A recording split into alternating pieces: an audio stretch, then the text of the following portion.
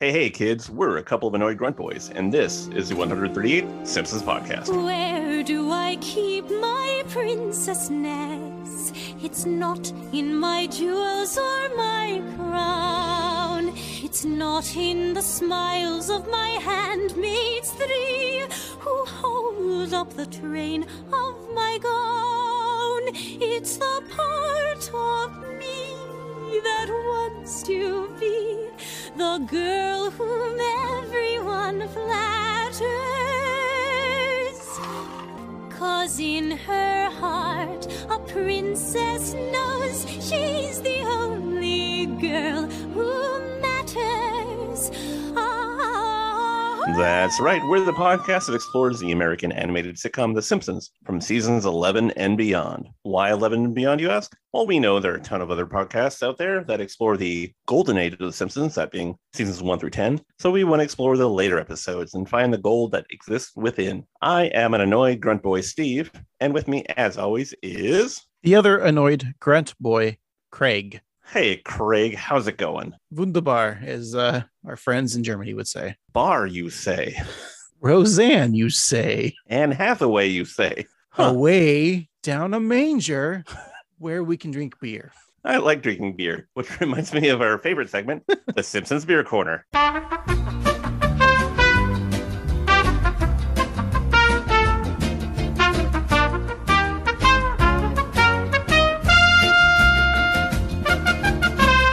Alrighty, Craig, what have you got for us this week? Well, Steve, I'll let you know that this episode has Anne Hathaway in it. Mm-hmm. And as you know, Anne Hathaway, well, you don't know it yet, but I was looking at a profiler on the internet. Uh-huh. And apparently it asks if she drinks alcohol, and she does drink alcohol. Oh, good. So I thought, hey, beer's alcohol. Anne Hathaway likes to drink beer, so I'm going to do that. It's a very clear connection. I get it. Yeah. And well, she's also of like English descent. So maybe she likes some beers from over in Europe, and she'd probably like maybe like a German type beer. Mm-hmm. Sure. That tracks. But maybe she likes beers that were actually made in the United States. From we'll go with San Juan Island Brewing. Okay. She probably likes that, right? Yeah, that sounds like something Anne Hathaway would do. Yes. So we went with San Juan Island Brewing. It's a Dunkelweizen. And you know how we like our German beers, Belgians. It's a pretty simplistic, with only like a black and like a cream color label. It very much looks like a beer. A kid would not be attracted to this. Right. It's a 5.2%, so kind of your standard. Here we go. Let me give it a pour. Yeah, so it comes out of a can in liquid form. What you want in a beer? Caramel in color. Mm-hmm. Oh, I gave myself too much head. That'll happen if you're flexible. Let me let that head settle down. I'm gonna tap on my head real quick to get it to go down. So if you ever need your head to go down, just tap on your head. It'll go down. Give it a little flick too. Maybe use some teeth. Definitely get your head down. Anyway, so here's what it says. When summer meets winter, you get the delicious full-bodied beauty. Depth Finder drinks like a Hefeweizen with a touch of malt character. Wait, this is called Depth Finder? I thought it was called Dunkelweizen. Where's Depth Finder on this? Oh, it's right there. Depth Finder. Okay, so here's the problem. The type, I see numbers on the Depth Finder up there. I'm like, I'm not going to read that because it probably says like, don't drink this if you're pregnant. And the Dunkelweizen is the big word. Ale is bigger. I think they should have chose different sizes for their font. Anyways, so it's called the Depth Finder. There's notes of rich, silky, gentle spice. Ooh, this is the name. That's my porn star name. Rich, silky, gentle spice. The hops are Halliburton and Milfinder. Milfinder? I don't know. Halitro and Mitteforher. See if I don't speak San Juan beer brew language. Clearly. Or English. The malts are wheat, Munich, Pilsner, and Caramunchi. Scaramouche? Is it Fandango? Thunderbolt of Lightning? Very, very frightening, Steve. I'm gonna try it now. I'm looking at your can now. Thanks. I've been working out. It's very nice, but I definitely understand your confusion because Depth finder is like in the smallest font. Yeah, like they could have made ale like the same size as Dunkelweizen, Right. Just, like made depth finder bigger. Anyways, but I'll have you know it's very sweet. Oh, that's surprising. Why does my glass taste like aluminum, but the aluminum doesn't taste like aluminum? There's a nice like sweetness to it. I taste the richness. By the way, it also has 12 IBU, so it's very low. The wheat's in there. This is I see where that mints in the copy of like the summer meets winter. Like this is definitely the right beer for the right time. Like when we record this here in June, that this is the nice because you're transitioning from like, well, especially here, like where lately it's just been winter to a little bit of spring and then summer and then back to winter. Yeah. Well, I guess we get some fall. Really, I guess it's more like fall, winter, and Spranger. Spranger. Yeah. Spranger. Spranger. But this is a nice transition because you're getting kind of out of the cold. Like we're finally taking our pants off and wearing shorts. We're mowing lawns. We love mowing the lawns. Always talking about lawns. Yeah. So I give this a gold brew star. Alrighty. So I got a beer as well. And this episode does feature Anne Hathaway and Eartha Kitt, both who played Catwomen from both very different generations. And of all the Catwomen that there have been, they've all had different looks and different costumes. But in the dark, all cats are gray, as The Cure once sang, which is a white stout from Fat Orange Cat Brewing out of Connecticut. And it's a part of the 12% Brewing Project, which is a collaboration of various East Coast brewers. And yet none of their beers are 12%, which is disappointing. This one comes in at 7.2%. And oh, wow. It's a stout, but the color is almost like a golden. It looks like almost like a lager. It almost has like an orange hue to it. Trump skin. Yes, Trump skin. Phil skin. Orange hue. Orange hue. Yeah. Trump orange skin. Hue. Orange hue. Trump skin. Orange hue. Glad I didn't say banana. The can is incredibly kid friendly because it shows a drawing of a cat with little stars all over it, and it looks like a kid's drawing. So, if you were a kid, you'd think this is fun, and hey, did I draw that? Steve, I don't know what my product is going to be for this episode, but I want that tattooed now. I want a cat star. Yeah, tattoo a beer brand on me, please. Yeah, I'll take one beer tattoo. One beer tattoo, please, because I make good decisions with my life. All right, let's give this a try. So yeah, white stout it's an interesting concept. I think I've heard this before, or of white stouts. Yeah, I've seen them on bar menus, but yeah, it's interesting. I haven't tried one though. Huh. Is it like a like Crystal Pepsi?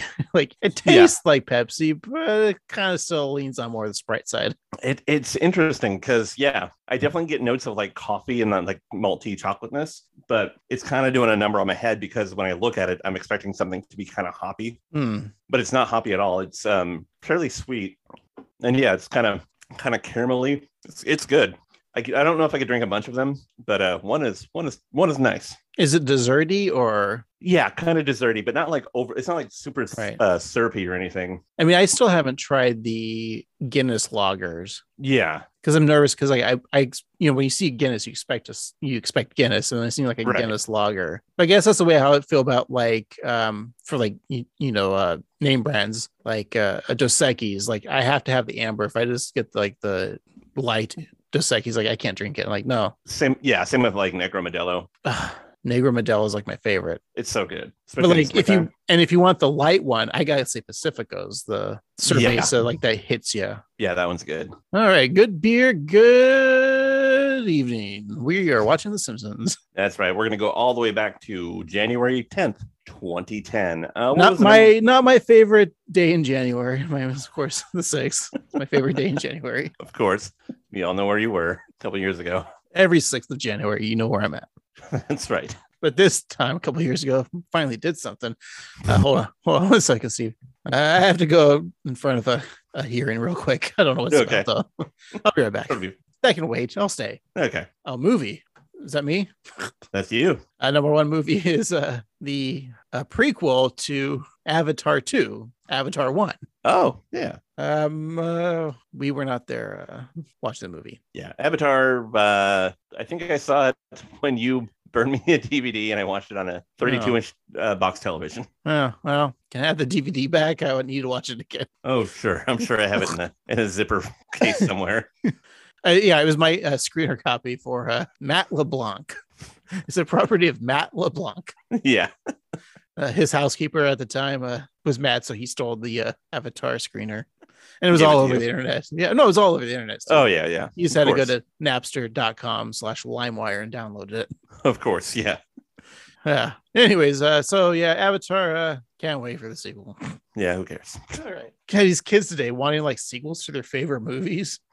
Mm. See, can you tell me if there's actually a kid out there who's now 24 years old, 24, 25, 26, someone that age range, 24 through 28? Yeah. Can you find anyone in Avatar's their favorite movie? I think it'd be tough. I'm going to see something Steve, here. I need you to go and find some kids. Oh, well, I can do that. Well, they're not kids, they're adults, but they should be like 24 to 28. Yeah. Because Well, 10 years that might have been their favorite movie when you're 10, you know? exactly. Well, I will say that James Cameron has 4 children, so maybe they really want the sequel to come out, so he will stop talking about it.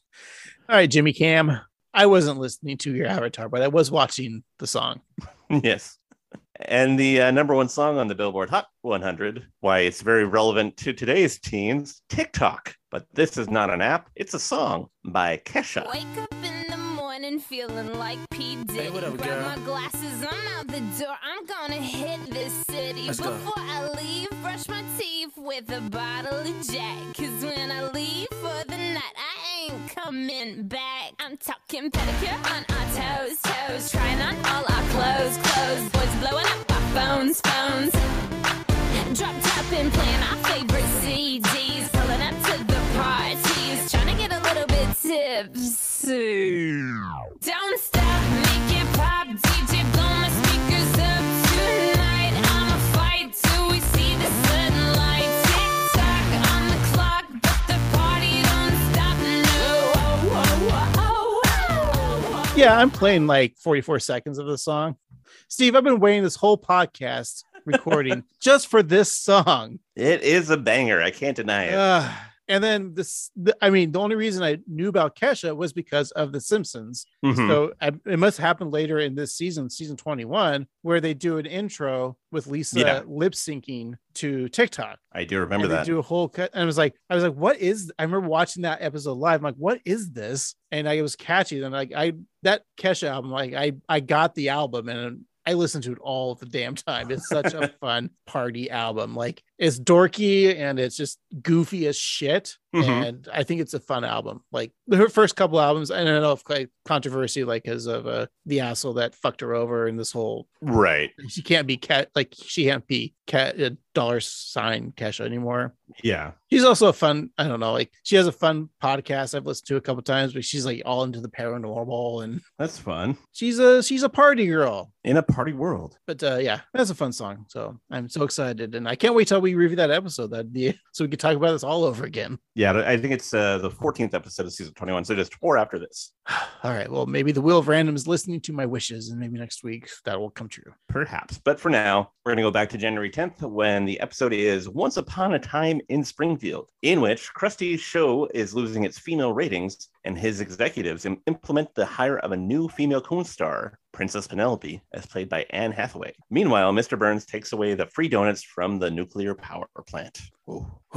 See him taking away your free donuts from this podcast. Aw. Yeah, because you spell it do nuts. It really should be spelled do nuts. I love my donuts.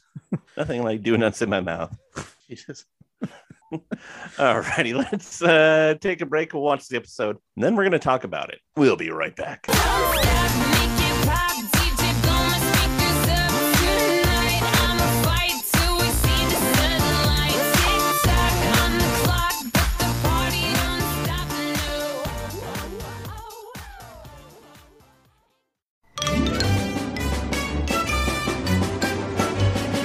And we're back. Today we're talking about Once Upon a Time in Springfield, the 10th episode of the 21st season. It originally aired on January 10th, 2010. It is episode 451 in the show's run. Your nerd code is LABF20. It was written by Stephanie Gillis, directed by Matthew Nastuk, and your showrunner is Al Jean. All right. Stephanie Gillis. She's written a couple of the episodes. Yeah. Some that we've reviewed, like Homerland, Yes. and then I guess this episode. Yeah, that's it. But I've seen most of her episodes that she's written. And I just got to say, hands down, probably the most talented, best writer on the Simpsons staff. Yeah, she's great. Yeah, I think whoever hired her is probably the smartest person in the world, too. That's right. I just think that Stephanie Gillis is America's treasure and should be placed on a pedestal. I agree. And you're right. Whoever decided to either hire her or spend their life with her made a good choice. They're a smart person. Oh, you think she's married? Oh, see, I was hoping that, maybe I know. Oh, you wanted to marry her too? Yeah, I did. Oh, well, she's married. Well, that's like, I bet she's probably married to the most wonderful, charming, handsome, well-hung man of all time. I think you're right. Now that's groveling. We're saying all these great things because Stephanie's married to Al Jean. That's right. I'm sure we talked about it in our Homerland episode, which was our 23rd episode. Yeah, which we did way back in July of 2019. How about we play a clip from that episode? All right, here we go. Hey, Steve. Hi. Stephanie Gillis wrote this episode. She's married to Al Jean. Al Jean's cool. Why do we talk like this? This is 2019. I know, but her recording was really weird. Yeah. And that was our clip. Alrighty.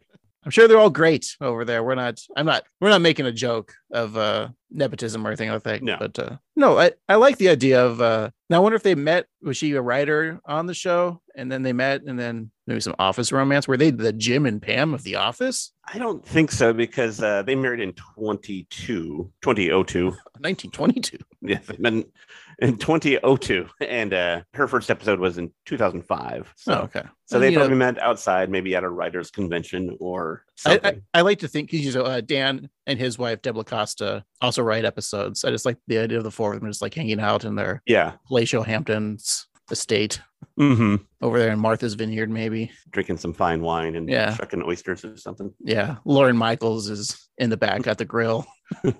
I've got burgers. I just feel like I'm sure they hang out with Lauren Michaels. I mean, that's what all the rich people do, right? Yeah. Larry David's there. He's not happy about it. No, he's not. Mad because somebody's not using a coaster. They don't respect the wood. Don't respect the wood. All right. Well, that's fun and all, Steve. So that was a weird transition I've heard. Steve, I respect wood and I respect The Simpsons and their many woods. Me too. This episode is the title is a reference to the 1984 epic crime drama film Once Upon a Time in America. I never watched that. I haven't seen that movie. It seems like one that you would have seen, but it's a blind spot on my list of movies I haven't seen. Yeah. Craig hasn't seen. Yeah. Yeah, I have not seen it either. I've seen the other Once Upon a Time, the sequels, like Once Upon a Time in Hollywood, Once Upon a Time in Mexico. Different characters, weird stories, but yeah. Weird. Yeah. What a weird world that they live in. A weird universe. So is this canonically a part of the film series, this episode? Yeah, right. The Once Upon a Time, everyone talks about the Marvel Cinematic Universe. What about the Once Upon a Time in universe? Yeah, the OUATIACU. Yeah, it just rolls off the tongue. Yeah. In fact, then does that mean every children's story or Once Upon a Time? Yeah, in a land far away. That's part of the same universe. Right. It's a big universe. It doesn't part of the Star Wars universe because that's a long time ago. Yeah. Wow. The Star Wars universe is just its own universe with racist fans. Yeah. You Star Wars fans, you flyboys crack me up. I said you flyboys crack me up. All right, so let's just get on with the episode. Okay, so this was promoted as the 450th episode. So this is kind of a big deal episode, but even though it's actually the 451st episode, but it was aired during the closing celebrations of a year-long thing that Fox did called Best 20th Ever, where it was a celebration of The Simpsons turning 20 years old. And so this aired with a 2-hour documentary called The Simpsons 20th Anniversary Special, directed by Morgan Spurlock. Wow, that's a big name. Yeah, that nobody cares about anymore. Oh, I just meant his name. It's pretty big. Oh, yeah, that does have a lot of letters. Spurlock. Spurlock. He's known for directing Super Size Me. Why do people not care about him anymore? Was he like a one-hit wonder in a way? Kind of. People rewatched that movie and were questioning his motives and if he was being truthful, because that's what people do with documentaries always. Oh yeah, when they become popular. It's easy to push the narrative in your own favor, right? And that's what you're inherently going to do. And I think with documentaries, what always happens is when they become popular, like be it Michael Moore or whoever, when it first comes out, people are all on board, and then the narrative shifts and people think that it's like specious, but I don't know that he did anything wrong. Yeah. Although later on he did try to Me Too himself, saying that he had been appropriate with some people. So you're just like, oh, hey, yeah, I'll admit I've been a bad guy. Yeah, I don't know if he was like feeling left out or whatever, but but I don't know exactly the details of that, so we don't need to. All right. So usually I I've said before in the podcast that I've pretty much watched every single episode of The Simpsons live on Sunday, and I even go back to when I was a kid watching it on Thursday nights. I said, screw that Cosby guy. Mm-hmm. He's up to no good, I bet, and I was right. You were ahead of the curve. Yeah. But yeah, I do not remember the special that aired. I definitely would have watched it. I can't believe I didn't. I don't remember. Right. And it's like called In 3D on Ice. And it was it actually in 3D and on ice? No, neither of those things. It's in 2D. And it's not on ice until the end when the family is seen skating. And so, yeah, it's just it was a weird kind of promotional thing. But it's weird, too, that for as big of a Simpsons fans as we both are, that we don't really remember this at all. It has to be on one of the Simpsons DVD set, right? Like maybe probably for season 20. Well, this is season 21, right? Season 21. I don't know. They haven't got to season 20 yet, have they? I think they stopped. We've talked about it before. I think they're done, actually. I think it went to season 19. That was it. They did a season 20, but it didn't have features. Right, yeah. I think they've said that they're done doing the physical media. Which makes sense. It's also kind of sad. I think you only really need to have like the first 10 seasons on DVD and you're good. Yeah. Also, the whole head thing was a nightmare for people who wanted to play them on shelves. Kids, you guys don't know what we're talking about, but when the first DVD set, I think came out like in maybe early 2000s. I want to say for season 1. And I was pretty stoked. And I was like, wow, I got to get it, even though it was going to be like $30. But back then, that's a lot of money for someone who just delivered pizzas at the time in like year 2000. But finally got it. And then I think didn't you always buy them for me for Christmas, like my Christmas present? I feel like I did, yeah. Yeah, and I think you got me a Homer's Head because that was the first one. And then I was like, fuck. Right. Because even there was a time, too, where, like, I believe for Homer's Head, the people that had the boxes were pissed about it because they wanted the boxes. And I think you could, at the time, submit to Fox or whoever, and they would send you a cardboard box so you didn't have to use the Homer Head. Do you have any recollection of that? Okay. Yeah, I kind of do. Yeah, like there's a website you could go to or something. And I think I did that, and I got the box, but then I was like, well, screw it, because then I had Marge's head and kept the heads going. But I think I only did the core family head. I think after Maggie, I just went on to do whatever the box was for that. Plus, the heads weren't as cool. They kept getting like smaller and not as. Yeah, that's true. I still don't have the complete DVD sets of what they've released. I don't have like seasons like 16, 17, 18, 19. I don't think I have any of those. I think I stopped at like maybe 15. Yeah, you can buy on Amazon right now for like $378, seasons 1 through 17 and season 20. Steve, I think I have better things to do with that money. That's right. Like buy Fabergé eggs. Ooh, yummy omelets. Yeah. Except when the diamonds get stuck in your teeth, right? I know, it's rough. All right. Well, I guess we'll never know what that special is about. Steve, maybe we should review that special for our 450th episode. Let's hope we don't get there, but yeah, let's do that. It'll only be like 2 years from now. That's true. We're slowly getting up to 200. Yeah. By the end of the year, we're going to have 200 episodes. Whew. That 3 people have listened to. And 2 Thanks, are Timothy, and you too. 2 Russian bots. Yeah.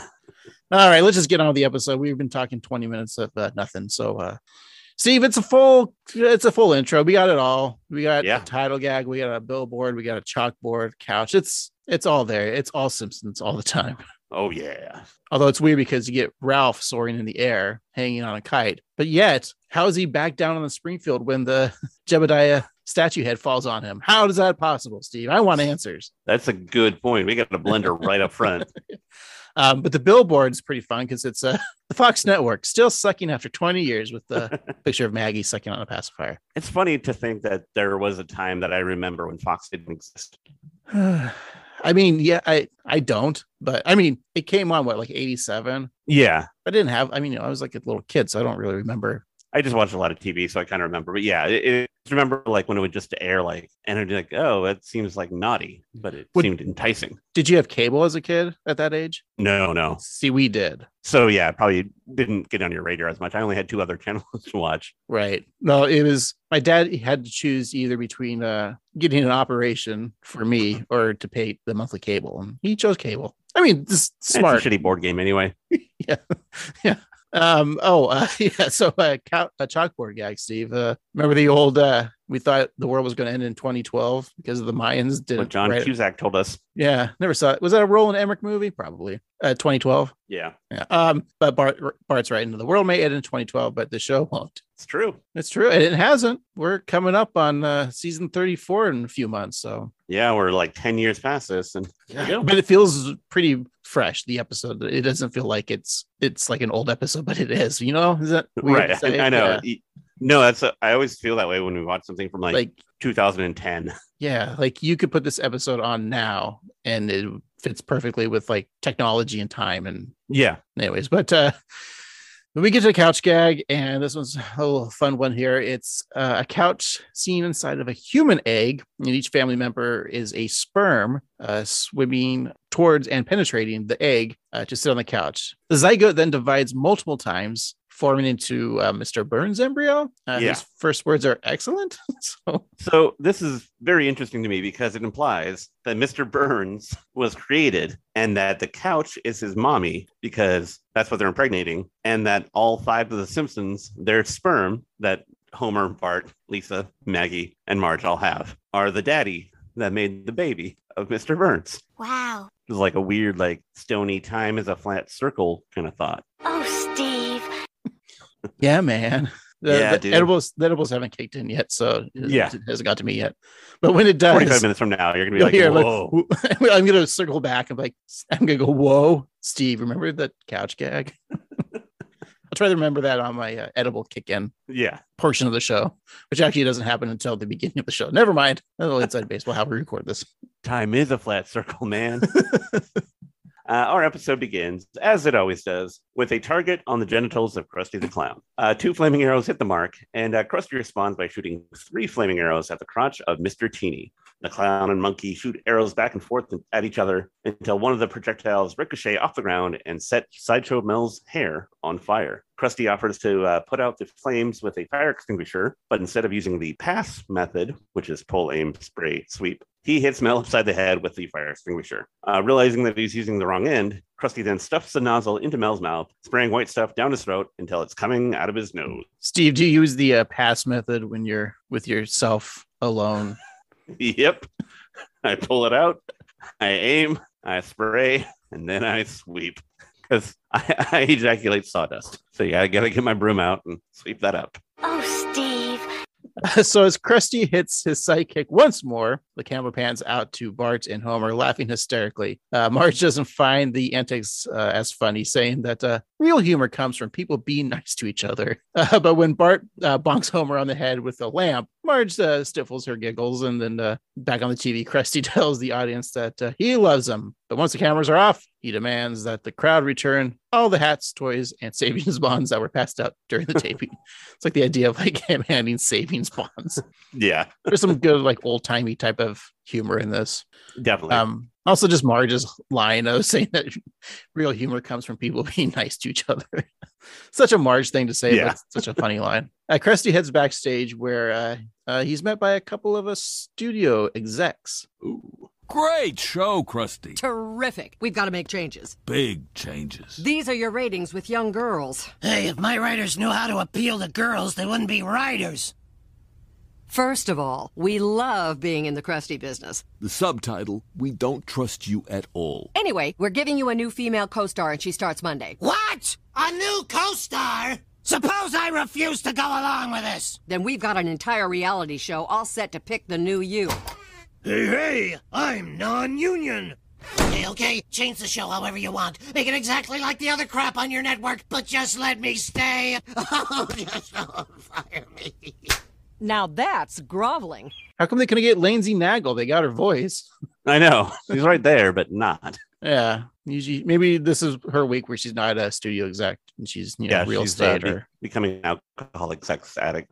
The dream. That's right. I mean, Way there. yeah. The alcohol gets in the way of the sex addiction, unfortunately. Exactly. And vice versa, too. Yeah. It's hard to down a beer when you're going down on a person. So before the clip started, we saw the Simpsons TV, and this is the first episode where they have an HD TV. But still like the old like cable boxes kind of tilting on it. Yeah, exactly. This is still like the time too. Like HD TVs weren't as flat as they are now, so they're still kind of not they're rectangly. Like they're still like about I want to say like maybe 5 inches thick. Yeah, which is fine. I know some people prefer the thickness to be about 5.25 is a preferred thickness. Mm-hmm. But anything under 5, it doesn't do the trick for your HD TVs. That's right. So we got Kim Brockman, Rainier Wolfcastle, and Boobarella being judges on America's Next Krusty. It's weird that there's like a couple American Idol jokes, but Fox doesn't have American Idol anymore. It's all about the oh wait, hold on, because it's on ABC, but ABC is owned by Disney. Yep, and it's all one big evil corporation. Does anyone watch? I mean, I never watched it, American Idol, when it was on and popular, but I know that I know Katy Perry's a judge. Right. And I don't know who all the other judges are. Is Pharrell a judge? That would make a lot of sense. Or is he a voice guy? I think he might be the voice guy. I want to say maybe Lionel Richie. Right. Okay. Yeah. Lionel Richie's on. That's right. But there's no like Simon or Randy or obviously no Paula. Right. No. But yeah, I think you're right. I don't think people really watch it anymore either. I mean, people do because apparently it's probably like a Midwest thing. Like we're so far left bleeding liberals here in the Pacific Northwest that we don't know what the real America is like, right? Yeah, we don't root for these American people like Justin Guarini here, Clay Aiken. The real heroes of America. Yeah. From Justin to Kelly. America's cinema at its finest. So the original judges of American Idol were Randy Jackson, Simon Cowell, and Paul Abdul. Right. I want you to have new judges, but change the celebrity. So it has to be, but they have to start with the first name. So they have to have a Randy, a Paula, and a who's that guy? Simon.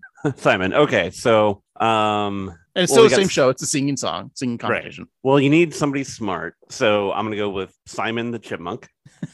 Paula, well, it's America's Hottest Woman, Paula Poundstone. There you go. And then Randy Travis, maybe he's a singer. Okay. I was gonna do Paula Poundstone too, but you took it, so I'm gonna go with Paula Dean. Ooh, good call.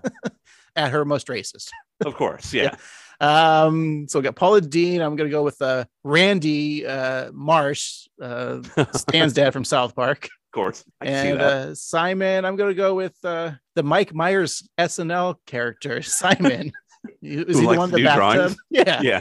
Are you looking at my bum? Yeah.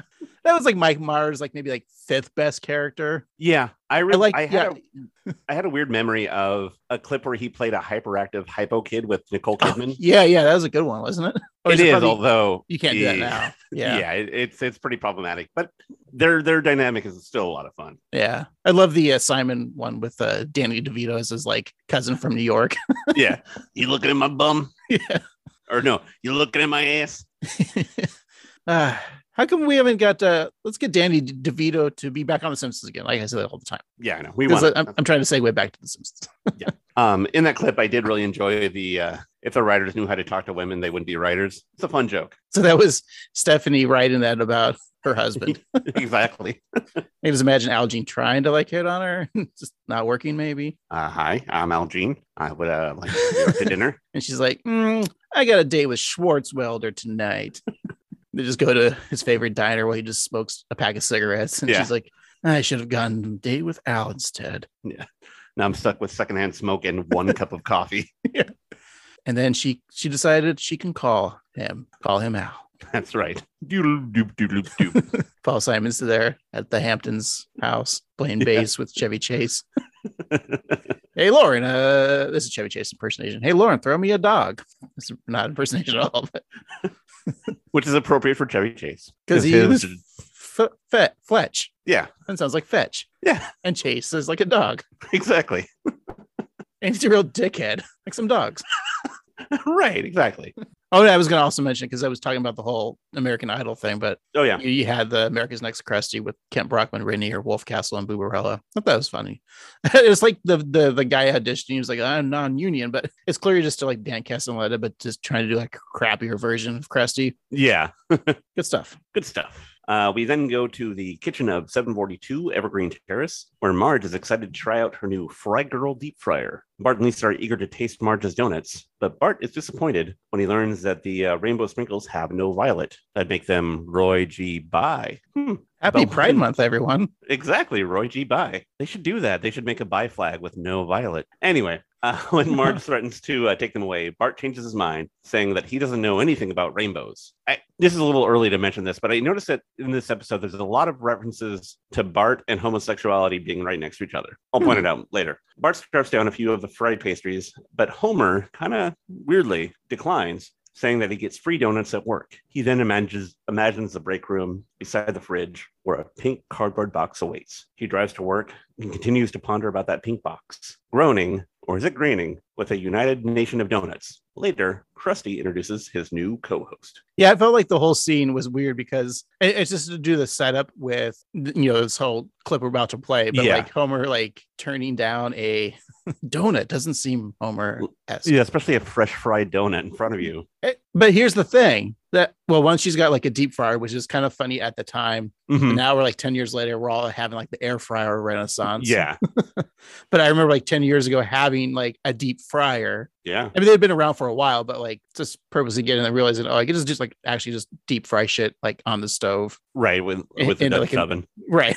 Like I don't need like some contraction that's difficult to clean out. Yeah. That's just going to get to smell like French fries. Yeah. And the basket is a piece of shit basket. Doesn't work. Always. Yeah. And like you could put only like 3 frozen French fries in there. Yeah.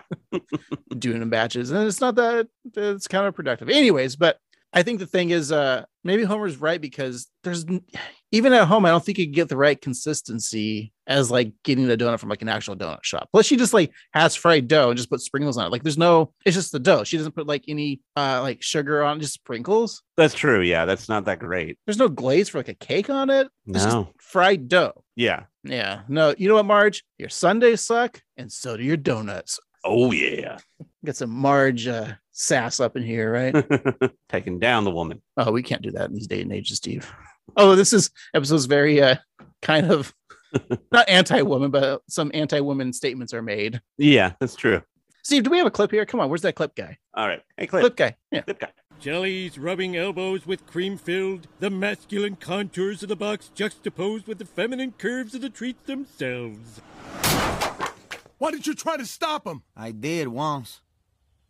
La da da da da da. What?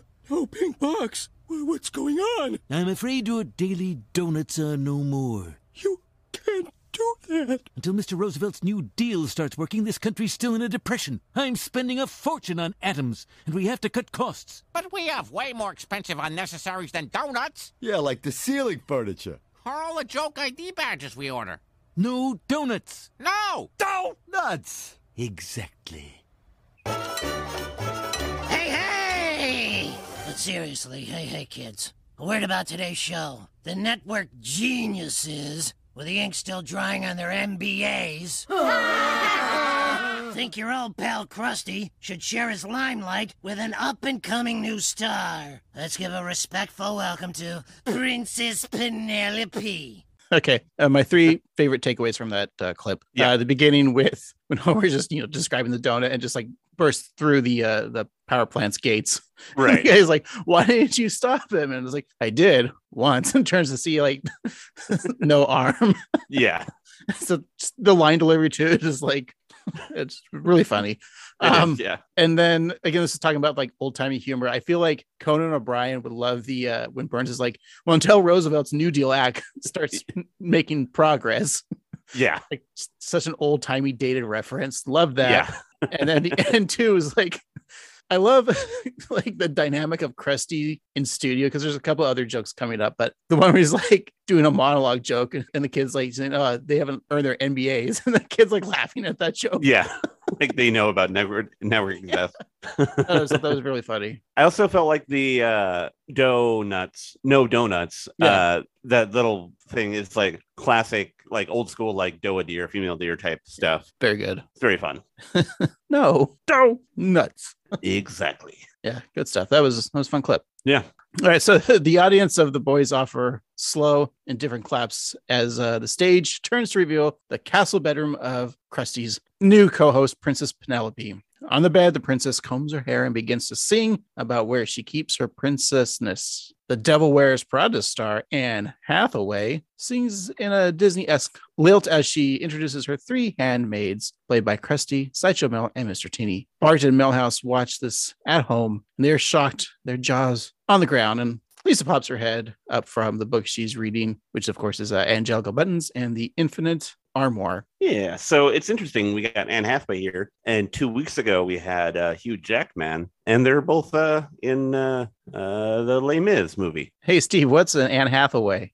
About 40 pounds. What? That's really light, Steve. No, you ruined my joke. Oh, sorry. Yeah, it should be more like, an actual adult human female weight. That's true. Take it again. All right. Hey, Steve, what's an Anne Hathaway? I don't know. Well, she's about 6'4", weighs about 300 pounds. She's like a refrigerator. Oh, wait, that's a different Simpsons joke. No, I'm trying to make the joke. Remember when Tim Conway is like, yeah, what's a Tim Conway? About 120 pounds. Yeah. Which is pretty light for a man, too. It's true, but he was a short man. Yeah. He didn't have he had very short legs. Ever see Dorf on Fishing? Oh. Dorf was a video series, and I think it was a character on Mary Tyler Moore Show, where Tim Conway would basically just sit on his knees, but have shoes underneath. So it would look like he's very short. And then he would fall down a lot. Tim Conway, he died. Yeah.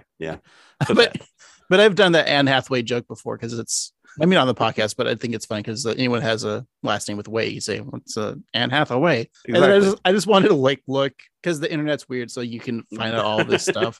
And Right. I found this website. I started bringing it. It's called starsunfolded.com. And it's kind of gross because it's like Anne Hathaway, height, weight, age, boyfriends, family, biography, facts, and more. So it's kind of like a wiki, but just like the way it's like listed out, it's more like stats, like on a baseball card. Like That for is instance, but the thing is, it was updated in like 2017, so it's kind of dated. But it's like full name Anne Jacqueline Hathaway, nicknames Annie, Anne, profession actress and singer, physical stats and more. Height in centimeters 173, in meters 1.73, in feet inches 5'8". Weight approximately in kilograms 55, in pounds 121. So the answer I was looking for was 121. Okay, that's not Steve, you want her figure measurements?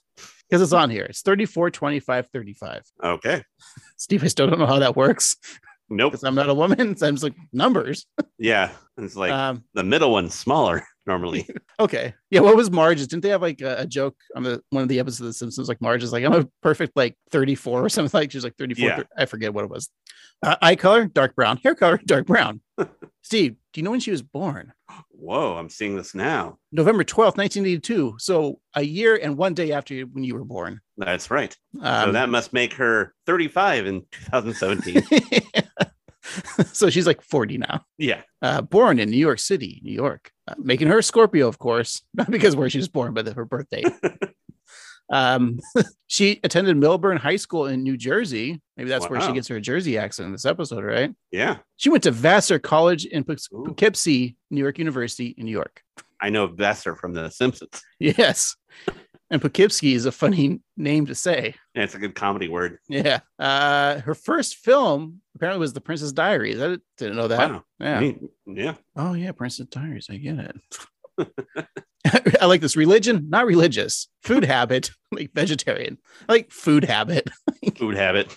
Political inclination, Democrat. And see, here's the best one of all. Her address. But it's for fan mail. So everyone out there, I'm going to say it twice. This is as of 2017. If you want to write Anne Hathaway a fan letter, address it to 1048 Irving Avenue, Suite 624, Newport Beach, California, 92660 USA. That again is 1048 Irvine Avenue, Suite 624, Newport Beach, California, 92660 USA. There you go. Steve, what's her hobbies, you think? I'd imagine that she likes reading books and novels, swimming, listening to music. So like generic hobbies that everyone has? Yeah, exactly. Cool. Probably fits well with her vegetarian habit. Yeah. Steve, do you know any controversy with Anne Hathaway? I remember way back in May of 2005, was it, where she was prosecuted for not paying her share of the rent at a house she was staying at while traveling in the Bahamas. But she insisted that she was a guest at the house. So how was she not canceled right there? I know, that's pretty egregious. Like, she shouldn't have had any roles after. I'm kind of mad that they hired her on The Simpsons because of something like that controversy right there. It's frankly really gross, and I kind of hope maybe this news that's coming to light now, like, will probably get everyone fired from The Simpsons. I think so, and that means that we're gonna have to take over The Simpsons. That makes sense to me. The website gets really gross too, because then it has a section called Boys, Affairs, and More. It's like the affairs / boyfriends. Yeah. Like there's a couple on there. I mean, she was rumored in 2011 with James Franco. He's the good Franco, right? No. Oh, wait, which one's the good Franco? Isn't that Dave? Oh yeah, Dave's the good Franco. James is the bad Franco. Yeah. Yeah. Dave Franco's married to Allison Brie. That's right. So did you know that she got married September 29th in 2012? So a couple years after this episode. Yeah. Married to Adam Schulman. She's got some kids. See, I don't really care about this. Like, no, her parents. So anyways, I thought it was always funny because like her last name actually is Hathaway. Mm-hmm. And I thought, because like Anne Hathaway always came off to me as like that typical stereotype of we all knew that girl in high school was like, I'm going to be an actress. And like, it was always plays. Like, she wasn't popular.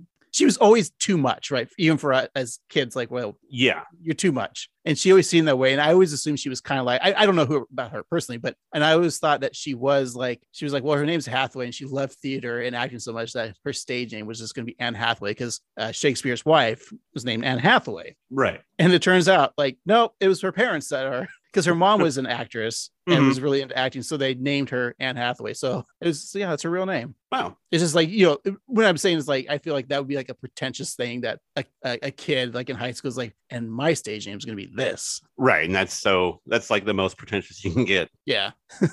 That's why if I was going to be an actor, my name was going to be Craig Robinson. Yeah. Craig Robinson. I was going to name myself Craig Lee Strasberg. Huh? Craig Adler. How about Craig Meisner? Oh, yeah. How about Chekhov and his phasers? That's right. I don't know where we got this deep dive on Anne Hathaway, but it's just like reading about like this website has her favorite novel, which is The Fountainhead by Ayn Rand. Uh-oh.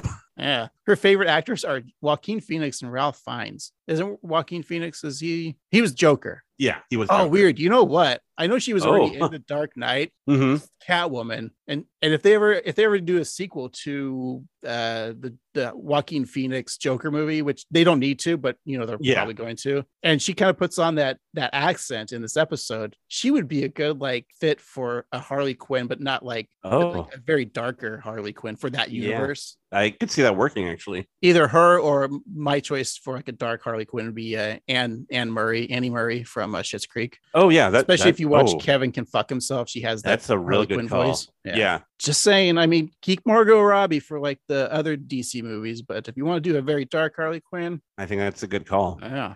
Wow, we're ahead of ourselves here. Like, alrighty. Car collection, Steve. What kind of cars does she have? It's got a Volvo XC70, an Audi R8 Spider, an Audi A5. She likes her Audis. A Porsche Carrera, and Carrera S convertible. She may like an Audi, but Steve, I like my Innie. That's right. Dumb.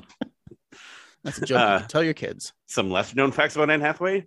Does Anne Hathaway smoke? No, she abandoned it. Oh no. Poor Smoke. Or Siggy's. It's abandoned. It's a pack of camels on the curb, sad. Does Anne Hathaway drink alcohol? Yes. Good, she's one of us. She's of English and Irish descent. Oh, good, she's one of us. An alcoholic, I mean. Right, Irish. Hey, the English can be alcoholics too. That's right. Soccer hooligans, for example. Football. During the audition for The Princess Diaries, she fell off her chair during her audition for the role of the klutzy princess. Huh. Wow. She's Julie Andrews lactose intolerant. Oh, no. I baked her some milk. Cheese. I guess I could just say cheese. Yeah.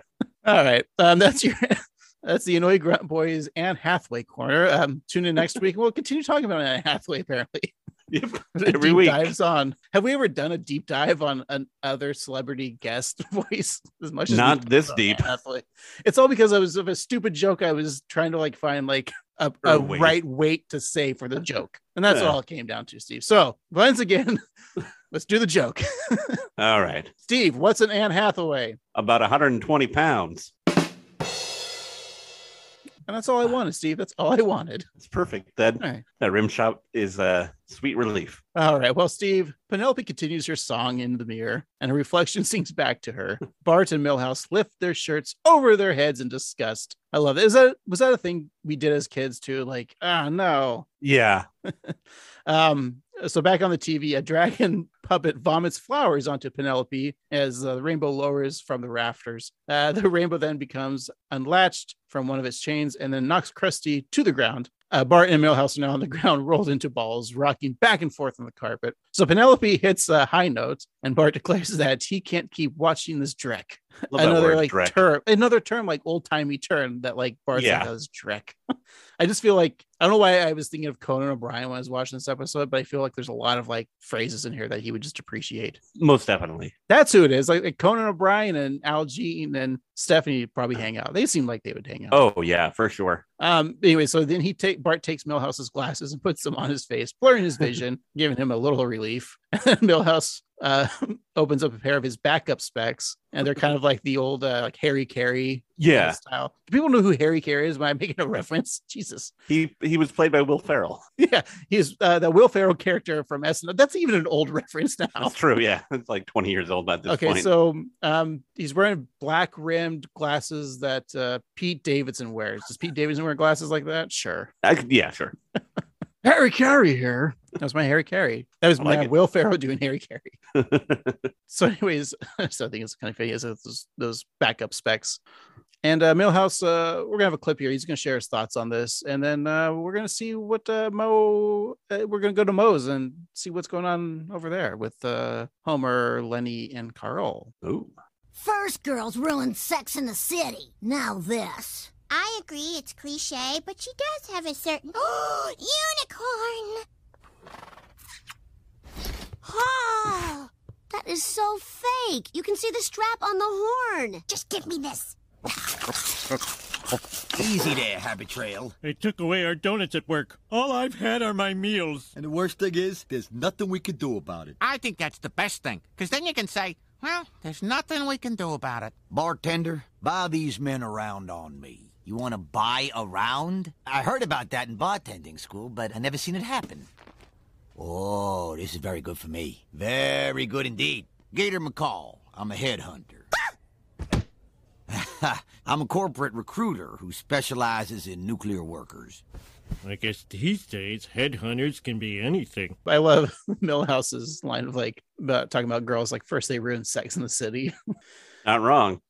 I'm just trying to think like what was he watching before? Like these, illogical jokes. Yeah. So like it was I never watched Sex in the City, so was he just all about like Mr. Big or something? Yeah, Mr. Big and I see. I know these Steve. terms. Okay, there was a Steve. Yeah, he was like, yeah, kind of talk like this. And he really liked one of the Sex in the City ladies. I was listening to a podcast. I think it might have been How Did This Get Made? And they were talking about like fandom and how, or was it, was it that podcast or was it? Anyways, but they were talking about how maybe it was Scott Hasn't Seen. And we're just talking about dorky things here. Sorry. We'll talk about dorky Simpsons things in a second. But they were talking about how like Sex in the City 2 was kind of like, how like Star Wars, racist Star Wars fans like are mad at changes or like movies or TV, whatever. Mm-hmm. And like Sex in the City, the second movie was like, they could understand men's fandom of like over stupid shit. Oh, yeah. I get it now. I can see why you hate or you're mad at something that you love so much because it's so bad. That's true. I have never intentionally sat down to watch an episode of Sex and the City, but I've seen every episode just through dating women and gay men. And gay men. That's true. But I remember seeing a bit of the second movie, and yeah, it's like it's wreck. It's real bad. Like just the jokes are just so ham-fisted and just it's awful. Well, luckily, Steve, I will never know that wonderful film. I bet I'd like it. You probably would. You're such a Samantha. Yeah, look, and I love Star Wars as much as the non-racist Star Wars fans. Mm-hmm. But Steve, you on the other hand, mm-hmm. have something to say. I'd like to come. Oh. No, not that. By the way, I'm still pretty racist. I know, Steve. I know. That cursed clip where I was quoting. Oh, sorry. What again? Kids in hot naked orgy. Yow. Okay, Steve, calm down. Jeez. That I got no problem with. Wow. I love Mo looking up Buy Me Around. It's so good. The fact that it's in like a bartender's guide, like buy around, is like realizing like, oh man, this is good for me. I'm gonna make a profit.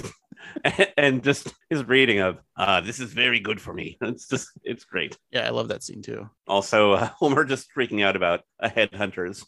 It's great. What is it that what is it? I don't remember verbatim, but what Lenny said in the clip too. About how what it's the worst thing that could happen. He's like, it's actually the best thing that can happen because you can say, what are you going to do? Yeah. Oh, yeah. Very fun scene, Steve. Yes.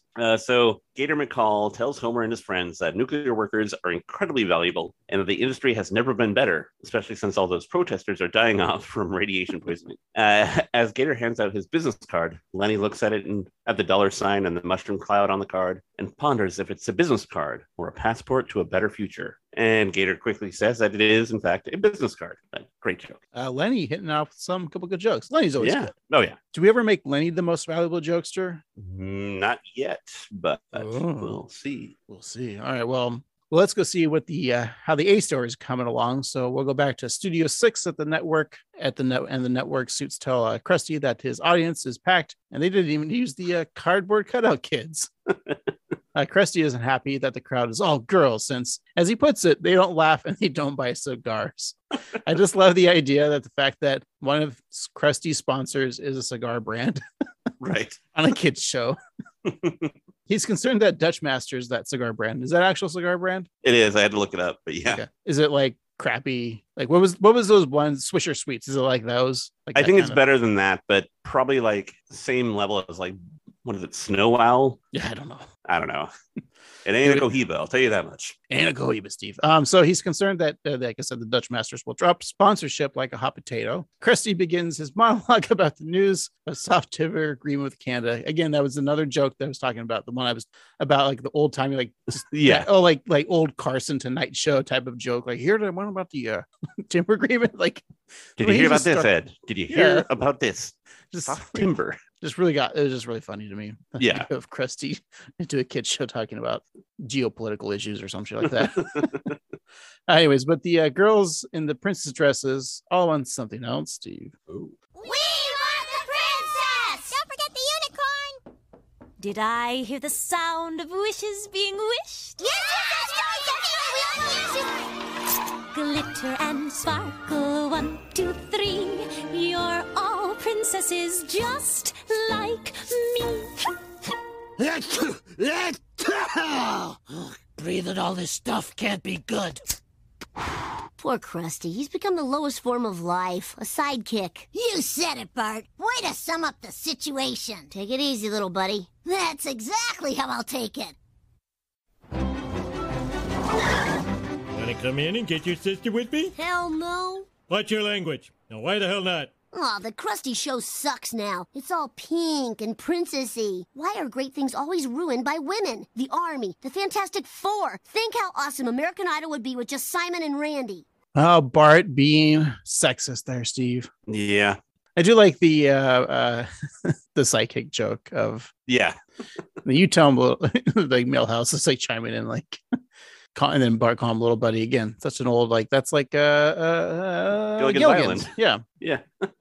Kids know Gilligan's Island? I mean, I'm surprised that we know about Gilligan's Island, to be honest. Well, back when you just had the two channels, Steve. Yeah, it would be on every night. And I had my cable TV, and I could watch, 3 channels were showing Gilligan's Island on cable, but, at least I had my MTV. Then you could switch over and watch a rerun of, maybe an episode of Dream On.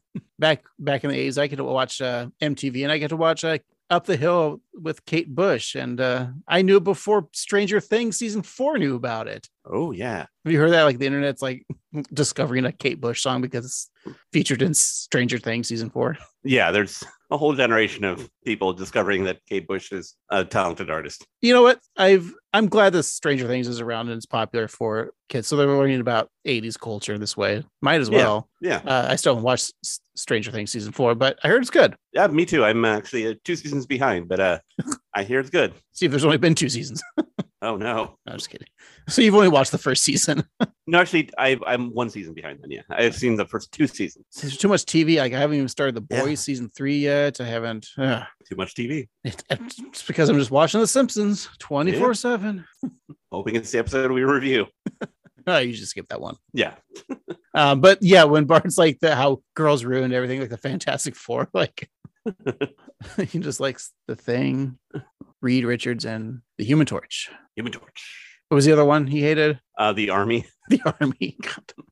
Oh, is this where you're talking about like maybe he likes? Yeah, I mean, this is boys. Not yet, but this is another clue. Yeah, he just hates women. Well, no, so this is really just like every Republican's like viewpoint on women, right? That's true. I do have to say that Anne Hathaway is doing a very good job singing like a Disney princess, and it's so good that she won an Emmy for her voiceover performance for this episode. Yeah, that probably excited her. She's like, man, I can't wait to keep doing this character for more episodes because it's such an establishment at the end of this episode of me sticking around.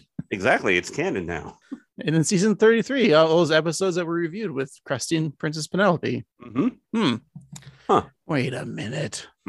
Anyways, Homer laughs, telling Bart that he may say that girls ruin everything now, but when he gets older, Bart will just think it. It's like it's a funny line, but also like a sad line. Yeah, true. Meaning that like he feels that way about women. Homer does. Right. It's not basically telling Bart that he's not wrong. Just keep your thoughts to yourself. Jesus. Don't forget a woman did write this episode. That's right. Okay. Maybe that was Algene's contribution. I was like, how about this joke?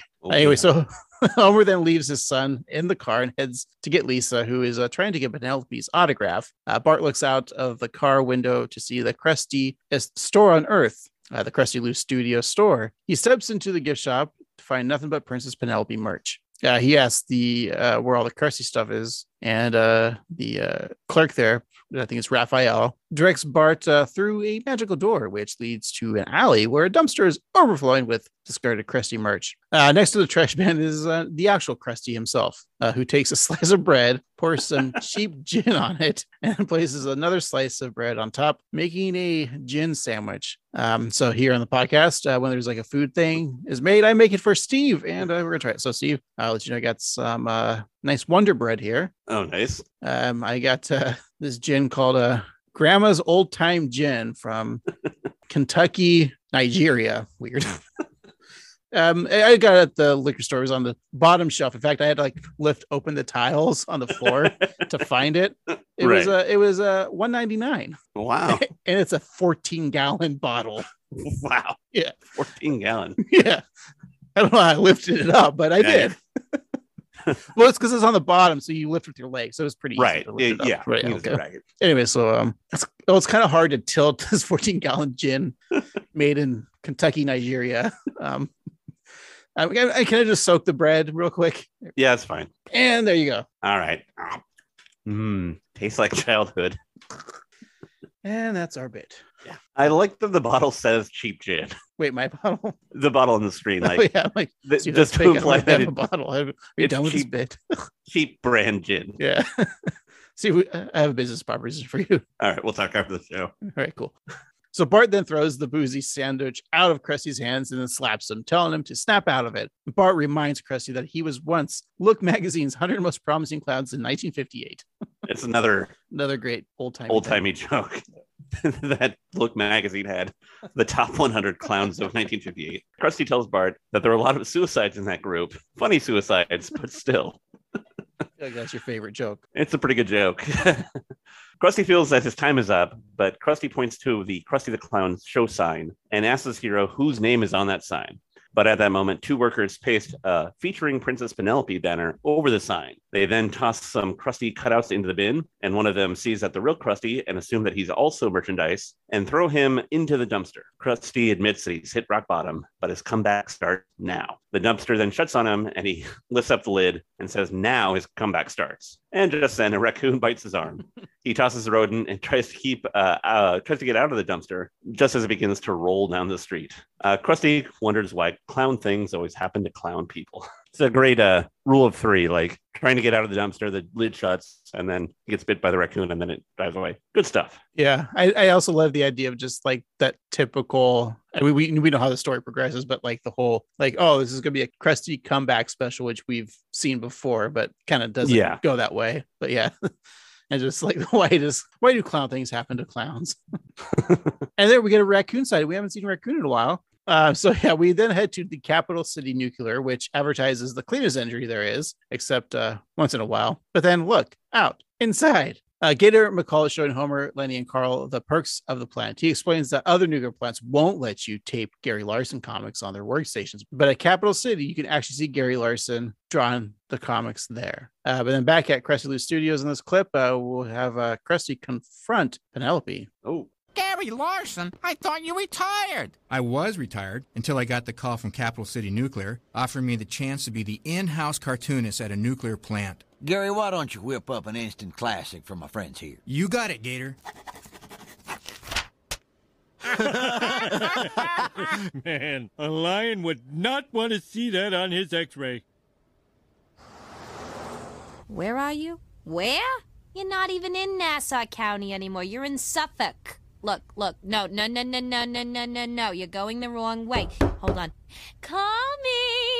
Now see here, little Miss Scene Stealer. I'm the star of the show. You're just the reason people tune in. Krusty, there's something I have to tell you. No. Let me finish. I work like I drink. Alone, or with a monkey watching me. Krusty, I love you. That way, if I pass out, he turns me on my side, so... You what? I have loved you since I was a 12-year-old girl in Mineola, Long Island, watching your show. At least you and I have the same drinking method as Krusty, right? Yep, alone or with a monkey. Yeah. Gary Larson, in the beginning of that clip, that was fun. Yeah, it's good to hear from him because at this time he was retired. And I think it's in the past few months he announced that he was going to go back and post comic strips online. Yeah, wasn't it like during the pandemic? I think he kind of came out of retirement. Like it wasn't like gonna be a daily thing. It's just like, I'm just gonna put up a strip every once in a while. Yeah. Do you like the Far Side when it was in its heyday? I think so as a kid because everyone liked it, so I had to like it. Exactly. Yeah. I just always associate it with science teachers.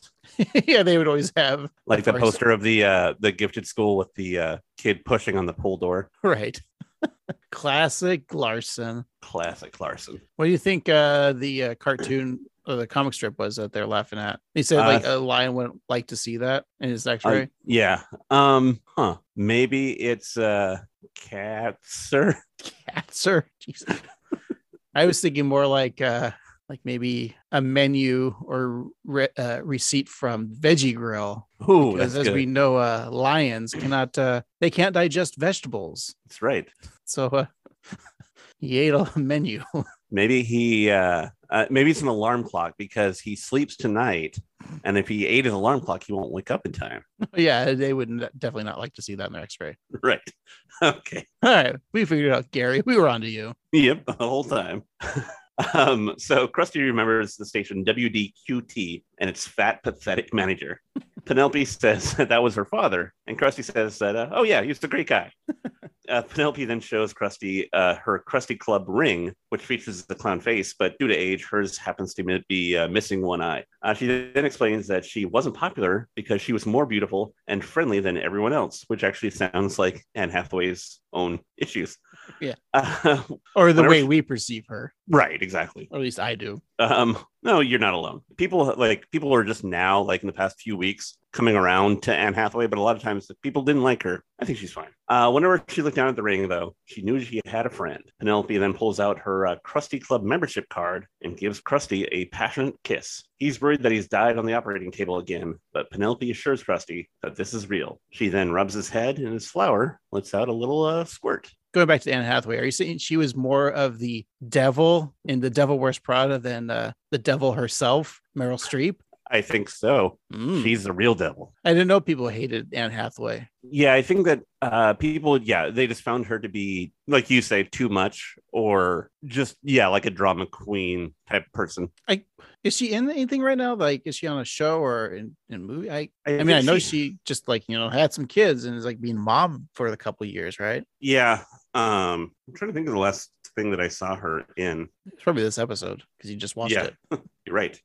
She's got a couple of projects that she's working on. Her last big thing was a remake of The Witches. Oh, I remember. I didn't see that, but this really is becoming the Anne Hathaway podcast. I guess so. Guess we're switching formats. Anne Chat or Hathaway Cast. Hathaway we go. I love it. There we go. And the series ends when we actually have Anne Hathaway on. Like we'll have, her husband on. We'll have like co-stars on. We'll have her parents on. Yeah, we'll have her parents on. That'll be for like our 100th episode. Yeah, of course. It's a big get. We won't get her until our 1000th episode. Technically, this is episode 00. We'll call this the pilot episode. Right. We'll send this to the networks to get approved. Yeah, come on, Jesse Thorne, approve this for the Max Fun podcast company, whatever. Max Fun doesn't have enough Anne Hathaway content. Yeah, you had your Simpsons, you don't have it anymore. You can have both. Yeah, and the McElroy brothers are way too busy to do another podcast, so let's give it to us. Yeah, we want to be part of the Max Fun family. Yeah. Call your local congressperson to get to the Annoyed Grunt Boys on Max Fun, all right? That's right. Our personal favorite local congresswoman is, what's her name here? Marjorie Taylor Greene. Is that who we like? Yeah, that's it. Yeah. Yeah, she's got all the power. Sad because it's true. So then the Krusty the Clown Show begins with a new name, the Krusty and Princess Penelope Smoochy Poo. I love you, Howard. Which that should have been our name of our podcast if we had seen this episode. This should have been the Annoyed Grunt Boy Smoochy Poo I Love You podcast. Yep. Hour. You could be like, I'm Krusty and I'm Princess Penelope, and this is Smoochy Poo Poo. Smoochy Poo Poo, gross. The clown promises no laughs, just hugs and cuddles, just like this pod. All right, that's our new motto too. No laughs, just hugs and cuddles. All right, that's my shirt now. We're just gonna make it. We haven't had an Annoyed Grunt Boys 138 Simpsons logo T-shirt in a while. I think we're gonna have to call it. The Annoyed Grunt Boys present the 138 Simpsons podcast with the quotes: "No laughs, just hugs and cuddles." I like it. It's a good direction for us, I think. Yeah.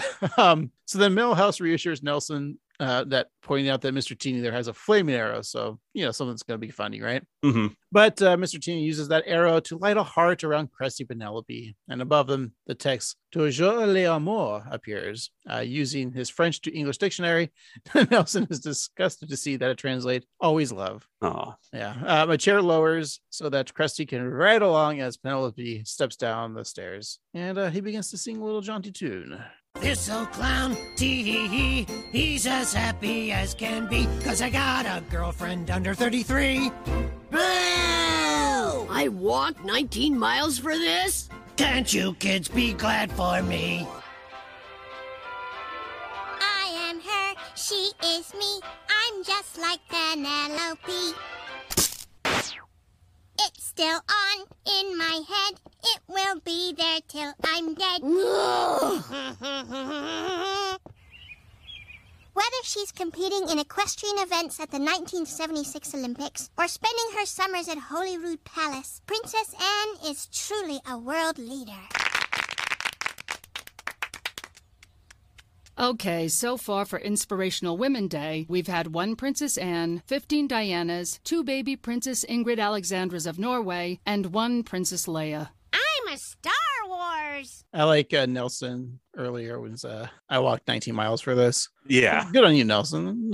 You probably need the cardio there. But Exactly. This reminded me of my favorite joke, though. It's a callback to, was it Bart Star, where Bart's the football coach? Yeah. And like one of the funniest, like, because you haven't seen it before, like as kids, like crossover cartoons in a way when he crosses over to Hank Hill from King of the Hill. It's like the Springfield football team's playing Arlington, Texas. And Hank Hill's like, like, we drove 2,000 miles for this. And it's like having the actual animation of King of the Hill. Yeah. In the Simpsons universe. Like that for us kids, that was like our moment of like, oh my God, now you get like 3 Peter Parkers from other movies, but right. Us, this was our multiverse. Moment. Yeah, that was all my exactly. Also like how they use this old man, and kind of also like with kids shows, Barney uses that. That's true. Yeah, he's a dinosaur, Steve. He's a dinosaur. He doesn't exist. Wait, dinosaurs don't exist? They never did. Oh man, what were they actually? They're just tests to test our faith. Jesus bombs. Yep. Jesus bombs. I like Ralph saying I'm a Star Wars. It's a fun little callback to him and bending his Wookiee. Was this around? No, that was way earlier. I was thinking of the Rest Development joke with Lucille Ball giving Buster like $5. Here's $5. Go see a Star Wars. I like that you call her Lucille Ball. Lucille Bluth. Lucille Ball. It just even seconds. Like I'm trying to Jessica Walters, the actress. R.I.P. Jessica. Yeah, R.I.P. I don't watch Archer. I know she was a voice. Like, how do you think they address that situation? I don't know. I imagine that they maybe had to kill off the character. That's a good question. Don't think I've seen one full episode of Archer. Like I've seen clips and bits, but I've never seen one full episode. I've seen a few and I liked it, and I don't watch it for no particular reason. Right. But same with me and like Bob's Burgers. I finally watched one episode of Bob's Burgers and I liked it. Yeah. I didn't see the movie. Will I see the movie? No, because I'll watch it. Okay. Jeez. Gosh. There is a fun, speaking of crossovers, there is a fun Bob's Burgers Archer crossover because H. John Benjamin voices both of the characters. Yeah, but do they bring his character back from Dr. Katz? No, sadly. Dr. Katz, he demanded too much money. Yeah, that's right. $30. And Jonathan Katz in his very mean voice that he has. Yeah. I just don't think we can do that. So we then go to the Four Seasons capital city. Remember the Four Seasons thing that happened a couple of years ago? That was funny with Rudy Giuliani. Oh, yeah. Isn't that trial shit going on right now? Yeah, we live in a nightmare. But at the Four Seasons capital city, Homer, Lenny, and Carl are getting rubbed down in the spa. Ooh. Despite what anyone says, Lenny feels that massages are relaxing. Gator tells the boys that if they sign up to go to Cap City Nuclear, they'll get weekly massages plus free sushi right through the face hole. And he then feeds the men on some California roll and maybe some inari. And Smithers looks on in the hallway wearing a towel. He then calls Mr. Burns to warn him about the employees being poached, adding that they are the heart of the tug and war team. Burns wants to know why this is happening, and Smither tells him that it's reasonable yet draconian donut cutting that made the workers leave. Monty needs to take action. He rubs his head in thought until he leaves 2 indents on either side of his head. He then plugs his nose and blows, causing his head to pop back into its original shape. I was kind of hoping that because Smithers was on the phone with Burns wearing a towel, I was hoping he told Mr. Burns to speak up because he's wearing a towel. I know. I thought the same thing. Missed opportunity, guys. Yeah, I think Lenny here is having some good jokes. He might be the MJ because the fact that he's having conversations with people saying that spas are not relaxing or massages. Yeah. Some people don't like it though. So to each his own. I'm afraid to get a massage because I worry that I'd annoy the masseuse or masseur, whatever the proper term is, because Laura's tried to give me massages and my body doesn't know how to relax. Laura's his wife. Yes, Laura is his wife. My wife. But yeah, my muscles tense up and it's hard for me to not think about it. So I wouldn't be relaxed at a spa because I'd want to make sure that they're happy massaging me. I want it to end well. I want a happy ending. For me, I have never got a professional massage, and I think I make noise when I do get massages. Orgasmic noises, right? Like imagine the scene from When Harry Met Sally. I just do Billy Crystal quotes. Oh no! Yeah, no. I go just like one little touch. I go, oh yes, yeah. I'm also afraid of what if I pass wind? Yeah, that's also a fear that I have. For farting, right? Because you're relaxed, oh yeah. And that they're trained to expect that and not think about it, but still, I don't want it to happen. Yeah, it's nothing sexual for me either, because no, it's the gas, and then just me going, oh shit, yeah, oh fuck yeah, oh yeah, more harder, but I'm not being pegged. Right. I mean, maybe is that why you don't like going to massage because you're not being pegged? Yeah. Anyways, Mel's and Bart watch the TV as Princess Penelope waters a sunflower. Sideshow Mel is dressed as a tree, and Mr. Teeny is a gnome on a toadstool. And then the sunflower turns out to be the Crest Man himself, Krusty the Clown, singing yet another fucking song. But then he makes a bold statement here in this clip. I was a parched widow seedling until you were watered with love. Love, love, love, love, love. Stop the music. Oh, thank God. I'm sick and tired of this woman. Yes! Not being married to me. Huh? Penelope, will you be my princess bride? Oh, Krusty, yes, yes. Oh. That's it. Game over. Is it, Bart? Is it? What are you talking about? A wedding is a complex thing, Bart. It's so easy for something to go wrong.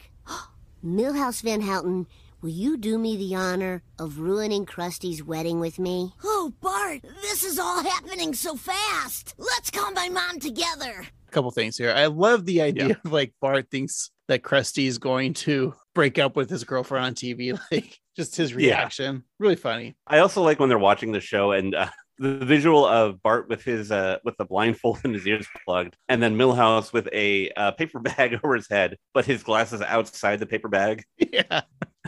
It's just What's fun. going on here? But of course, Milhouse knowing about divorce, with weddings. So so there's a kind of a weird scene where like Bart does the proposal. But then like to break up the wedding, right? Yeah. And then Milhouse says, "Let's call my mom." So let's reenact what that would be like, Steve. So I'll be Milhouse, and you could be his mom, Luann. All right. Yeah. Right. Ring, ring, ring, ring. You don't have to do a voice. It's fine. Okay. Ring, hello. ring, ring, ring. Oh, hi, Mom. It's me, Milhouse, your son. Oh, hello, Milhouse, dear. How are you? Great. So Bart just proposed to me. I knew this day would come. You don't let me finish, Mom. He proposed that he and I try to break up Krusty the Clown's marriage to Penelope, Princess Penelope. Oh, dear. Yeah, what do you think about that, huh? Are they going to have spaghetti at the wedding? I mean, I hope so. I'm going to have 2 plates. I'm not comfortable with that. Neither is your father. Oh, is Dad there? Yeah. Here I am. Are you guys back together yet? It's just a quickie. Don't worry, Milhouse. I said you don't have to do voices. No, it's just a quickie, Milhouse. I'm fucking your mother, but it means nothing. All right. I just for some reason I wanted to call and let you guys know I'm going to try to break up Krusty the Clown's marriage to Penelope. That's all. We're too busy with our own emotional damage to care that much. All right. Hey, Dad, one more question. Yeah. Why the fuck do you and Mom look the same? Are you brother and sister? Are you cousins? Am I gotta inbred? go, I'm inbred, aren't I? Motherfucker. Just like the gin in Krusty Sandwich here in bread. All right. Well, I gotta go. The annoyed grunt boys are on the other line. All right. And scene. Alrighty, our final act begins, as it always does, at the Springfield nuclear power plant, where Homer, Lenny, and Carl have packed up their belongings. And if you look, Homer has a drinky bird in his box, which is a nice little touch, too, when he was with Unky Herb. Homer says goodbye to the power plant, cheerfully saying that he has to leave before he has a meltdown. Good joke. Carl bids the plant but farewell by saying, "If I hadn't had to work in you, we might have been friends." And Lenny just offers a simple "so long," and then he flicks off the light switch near the door. And this causes the plant to shut down, along with all of the electricity in Springfield. Realizing what he did, Lenny flips the switch back on, returning power to the city. So dumb. So dumb. Just the fact that like Springfield, like just one flick of a switch. It's like, oh yeah. The drinky bird also, besides Uncle Herb, when Homer gained all the weight too. Oh, that's true. Yeah, one of his co-workers, because he was really the reason why the meltdown was imminent, because he was slacking on the job. The drinky bird. Yeah, drinky bird had a very important role in the Simpsons' lifetime. Hey, if you have fans out or Simpsons fans out there, you want to give them a Simpsons related gift, that's a good one to do. To get that little drinky bird thing. It's fun and obscure. I like it. Great. Now you know what your bat mitzvah gift is going to be. No, I'm going to be. You say bat mitzvah? Yeah, your bat mitzvah. Okay, I'm going to be a lady. What a lady. Well, after your quinceanero, right? That'll be your quinceanero gift. I'm going to get the prettiest dress of them all, and maybe I'll get a unicorn pinata. So the three men head to their cars when they are stopped in the parking lot by a mysterious figure. Gentlemen, please don't leave me. Sir, I'm afraid it's too late. Oh, I imagine Cap City's been wooing you with trips to the seashore, a Christmas goose, Spanish lemons. Folderol I can't afford to match. But please, accept this little going-away present. You can't win us back with mere donuts. Oh, but these aren't just any donuts. These donuts were made the old-fashioned way. The dough is sweetened with Cuban sugar from pre-Batista plantations. Then it's deep-fried in the tallow of 3 different animals, 2 of which are now extinct. All right, so what would the tallows of the extinct animals be? Dodo? I was thinking dodo. Is there dodo tallow? That's probably tiny. Woolly mammoth. That's probably Yeah. a good tallow. That's probably a really good tallow. Yum, yum. I can't wait till we finally clone the mammoths and then we can just hunt them for food Yeah. with my AR-15 because that's what we need to kill mammoths. That's going to be a thing that like kids do though. Like once they start cloning animals, they're going to put them in pens and like it's going to be like that fishing where you just fish into an overpopulated lake and every time you cast your rod, you get a fish. But yeah, they're just going to give kids guns and send them to like a public, like a national park. And you can just like the ones with the tags, you can shoot as much as you want. It'd be weird. But there will be woolly mammoths, right? Yeah, there will be. Okay, cool. So woolly mammoth tallow and I guess we'll go dodo. Yeah, dodo. What else is, I mean, a lot of things are extinct. But... Yeah. My sense of fashion. I don't know what that means. I mean, really, when you do fry things, what kind of fat or oils you use does make a difference. I've noticed. It's true, so. yeah. Especially like maybe like starting like maybe in the 80s to like current, even now, like the use of using lard, like big fat for frying and stuff like that. Be like, oh, that's so unhealthy, but can't use it if you're a vegetarian, of course. But it does produce some of the best taste in food. Like if you're like frying a chicken or some shit like that. Yeah. It is tasty. And of course, you know, McDonald's fries back in the day. Oh, back the beef tallow. They'll never bring that back in. Because I mean, I understand because of vegetarians, but right. Just get your own beef tallow and rob a McDonald's for their frozen fries. Yeah. Give me your frozen fries now. You don't want any money? No. Just fries. And maybe a milkshake. And McFlurry. The machine's broken, sir. I like how we were both racing to get to that joke. I love yeah.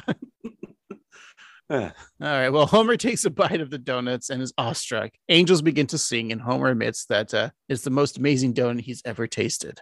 Burns offers that if they stay at the power plant, they can have 1 free donut every day. Homer's tempted, but Lenny points out that one of those decadent pastries every day could kill them. And Carl then requests a health plan. Mr. Burns says, sure, they could have a health plan, or they could have 2 donuts a day. And the 3 men are then back working in Sector 7G, orgasmically enjoying those donuts. And problem solved for a B story, right? Yep, we're done. All right, well, let's finish A story. So we'll have let's have a little clip here with Kent Brockman. Move over, Brangelina. Take a back seat, Queen Latifah Rod, because today belongs to Crustelope. This is the 15th marriage for Krusty and the first for Princess Penelope, who is not, in fact, a real princess. Her actual name is Penelope Mountbatten Habsburg Hohenzollern Mulan Pocahontas. Well,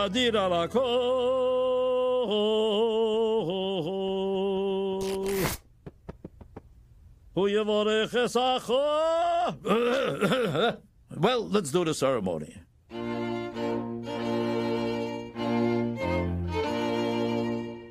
Friends, loved ones, we are gathered here today to marry a Jew and a Congregationalist. Is that even a thing? And now, let's continue with this mockery.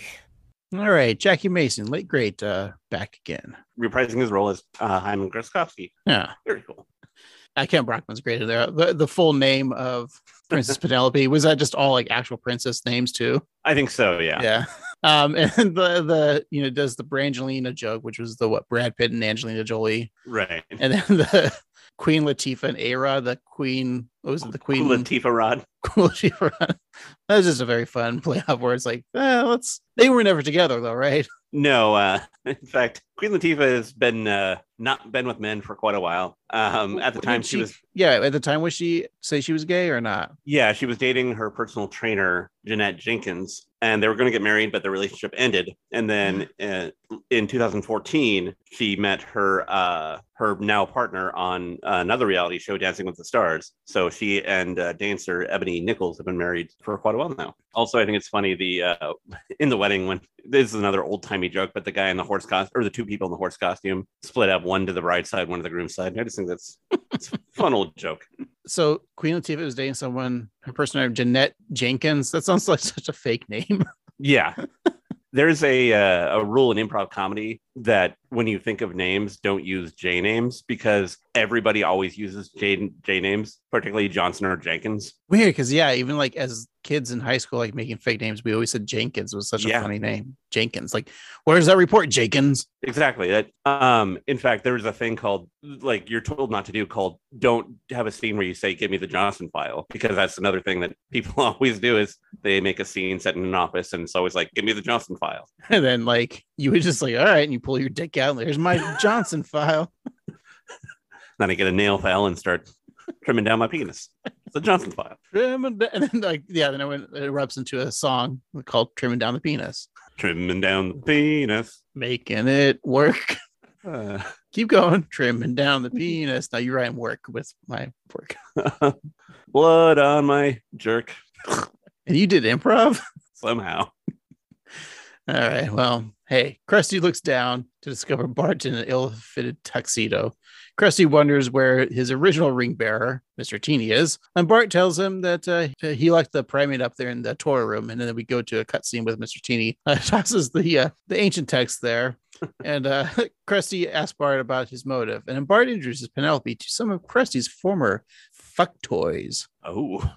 Princess, before you marry Krusty, there's someone you should meet. Holly Hippie, Krusty's sidekick in 1969 and his first wife. He wouldn't let me watch the moon landing. I was jealous of Neil Armstrong. And his last wife, Eartha Kitt, recorded this before her untimely death. They were only married for 6 hours, but she still hated Krusty. He was asleep for 5 of those hours, and the one he was awake was a catastrophe. Wow! Wow, this is such an eye-opener. I am blown away by how little this bothers me. I really love this guy. And you are the greatest thing that's ever happened to me. And that's why I can't marry you. This kid and his ugly sister are right. I won't be good enough for you. The end of clip there, I do love when he points to Milhouse, referring to Milhouse as his ugly sister. Bart's ugly sister. When Bart says Eartha Kitt before her timely death, that's obviously not Eartha Kitt's voice. When she died? She died in 2008, but it is her voice. Wait, how did they get that then? They recorded it in 2008 before she died. Oh, wow. So Bart's line of like, before her untimely death. Huh. Yeah, I don't know, but she died on Christmas of 2008. And I think that maybe she knew that she's going to pass. And so... Wait, how'd she die? Was it... Oh, no. Was she on her 9th life, Steve? God. Bad taste. But so this takes place, obviously. So Eartha Kitt, I mean, as kids, I think we knew she played, 3 different women played Catwoman on the old 1966 Adam West Batman show. Mm-hmm. Julie Newmar and Lee Merriweather. I think she was in the 3rd season. I think Eartha Kitt was as Catwoman. She was the last one. Right. I always kind of think of her as, I don't know, it's always a toss up between her and Julie Newmar as like when I think of Catwoman in my head. Yeah, I think Lee Merriweather is kind of the lesser of the ones. It's either Julie Newmar or Eartha Kitt. Right, exactly. Because Eartha Kitt, just doing those cat puns was pretty good. And like the 3rd season of Batman is not the best. You know, that's all good, but yeah, you kind of already feel like they're kind of sick of this shit. Yeah, they're kind of making fun of it as they're going along. But it's funny because this episode takes place a couple years before The Dark Knight Rises, where Anne Hathaway plays the Catwoman, Selena Kyle, on that one. That's right. So many Catwomen. Steve, let's rank your Catwoman. All right. Alrighty. You got Julie Newmar, Lee Merriweather, Anne Hathaway, Eartha Kitt, Michelle Pfeiffer. Michaela's mom. Micaiah Pfeiffer. Yeah. Yeah. And then Zoe Kravitz. So you got 6? Yeah. I'll say I mean, probably because of and Halle Berry, of course. Oh, She yeah. was also Catwoman. I never actually saw that Catwoman. Me Like, neither. she wasn't Selena Kyle, so does that even count? So just the Selena Kyle Catwoman then. Yeah. And so I'll go with was it because of kids? Michelle Pfeiffer? Was that, I gotta say, I think Zoe Kravitz is probably my favorite. I think she did a better job than Anne Hathaway. Yeah, her costume was the dumbest, but Yeah, Anne Hathaway's cosplay, I liked because her ears were like the goggles in the Nolan ones. I thought it was kind of clever the way they did it that. was utilitarian, but like Zoe Kravitz putting on the ski mask halfway on her face just always looks silly. But she seems like I liked her portrayal of and I liked Michelle Pfeiffer, and Anne Hathaway's fine too. Yeah. And the rest. And the rest. You know what? I like them all equally. How about that, Steve? Me too. Hashtag that. All women are cats. I mean, I like all cat women. My number one Catwoman, the crazy cat lady on The Simpsons. Let's wrap this episode up, right? Penelope tells her husband-to-be that he can never disappoint her. She knows his past, his mugshots, his bowling alley shoe spray addiction, and even his country album. They don't bother her. And then as Krusty takes a hit of shoe spray, as Penelope asks if he loves her. And Krusty looks at his former brides and then up at Penelope. He tells Princess that she's the only woman he cares enough to ditch at the altar. Penelope is heartbroken, but at least they'll always have Sideshow Mel's dressing room. And the sidekick is surprised and disgusted that the clown and the princess boned in his dressing room. Seeing that marriage isn't happening, Hyman and another rabbi dance with glee. Yeah, so then Penelope now is living in Paris and sings a sad rendition of Moon River, which I'm sad Nelson didn't get to hear that. Yeah, I know. Loves Andy Williams. He loves Andy Williams' version. We know it's Paris because we get Tintin and Captain Haddock because they're watching. So she finishes the song, and the cafe patrons continue their espressos. I also like how she's wearing the black turtleneck, like such that cliche French thing. I wonder if she's going to look over and see Bruce Wayne sitting drinking a Fernet Branca with Michael Caine. Yeah. I saw that scene. Wait, isn't this how the Dark Knight Rises ends with exactly Hathaway and Christian Bale? And Michael Caine sees, he's like, now did you, Master Bruce? Oh, sorry, you can't say Master Bruce anymore. Primary room Bruce. That's right. Anyways, but that's Batman. We're on The Simpsons, Steve. Let's get back on track. We're almost done here. Penelope's walking on the bridge there and looks into the water where she thinks she sees the old crest man himself. Just my imagination. No, it wasn't. I came here looking for you and I fell off the boat. Krusty! My bush fell baby! Ah!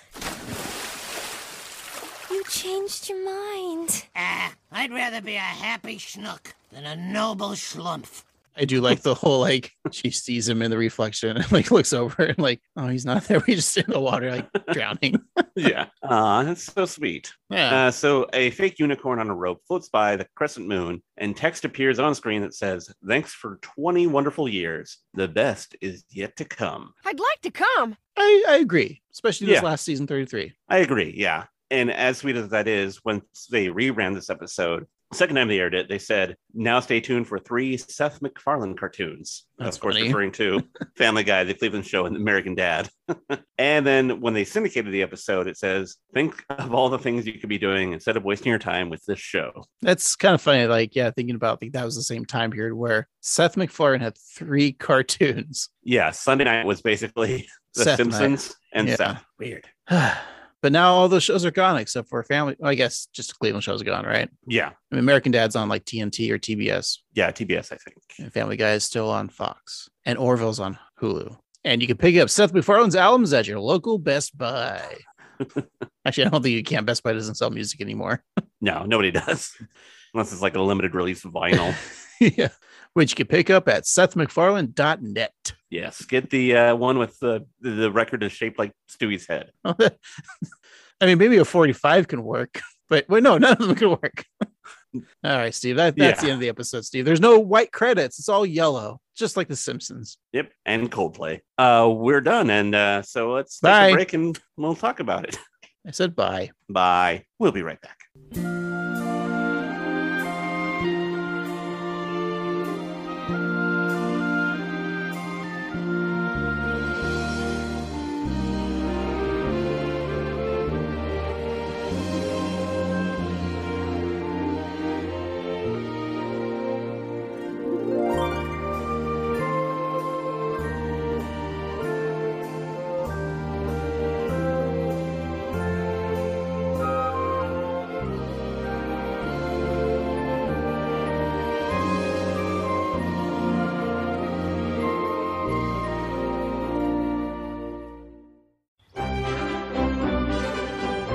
righty, Craig, let's finish up our discussion of Once Upon a Time in Springfield. We'll talk about the things that made us laugh, our most valuable jokester, what we thought about the episode, and what we're going to watch next week. But before we do that, let's talk about some merch, what we might want on a t-shirt or a tattoo or some other piece of media. What do you say? I want all the soiled merchandise that's in the dumpster with Krusty. I like you that. think that scene too, that like Bart would be like, oh shit, free swag. Let's take it. Free Krusty stuff. Hey, Steve, remember earlier in the podcast when I say, I'll let the audience know when the edible hits? Yeah. Here we are. Well, there's a lot of things probably from this episode, right? Like all the Princess Penelope stuff, like a unicorn. Oh, yeah. You know what? Maybe I'll have a picture of, I'm going to make a meme of Smithers on his cell phone wearing a towel saying, you have to speak up. I'm wearing a towel. I like that. That's funny. Or I'll make that the shirt. And then it'll be like, should have been quoted from this episode. Yeah. You know, we talk about action figures. I think there should be like a Millhouse with a bag on his head and his glasses over the bag action figure. I like that a lot. Wasn't that a Spider-Man character? Yeah, he wore the Fantastic Four outfit, but wore his bagman. He wore the bag over exactly. his face. Yeah, when I can't remember. I remember reading that issue. I can't remember exactly what happened, but he woke up naked, and so the Fantastic Four, because he's buds with the Human Torch. Yeah, which I can't wait for. I can't wait for a Tom Holland and Human Torch. Like if they establish that they're like, so now in the Spider-Man universe, right? Like he's in college, he better fucking meet Johnny Storm. Oh yeah, for sure. Like, and they should be like the new best friend, like, because he doesn't have MJ and Ned anymore because they wiped their memory, spoilers for Spider-Man No Way Home. That's right. I mean, yeah, we'll probably see them, but he better have a relationship with who would you cast? Who'd be good? So I admit that I haven't watched Stranger Things in 2 years, but is Steve of age? No, he's older. Oh, well, he might be the right age for he'd be good. I was thinking you were gonna say Flynn Wolfdick. Oh yeah. Or Flynn Hardcock. What's his name? Finn Wolfhard from the TV's Ghostbusters. That's right, yeah. Yeah. But wasn't it the really bad one with the Miles Teller? It wasn't that Michael B. Jordan was Johnny Storm in that. That's right. But he was redeemed as Killmonger in Black Panther. So yeah. And when's Creed 3 coming out? God damn it. I love the Creed movies. As long as Scott Stapp's not involved with those Creed movies, I'm good. Yeah. He gets punched because his arms are wide open.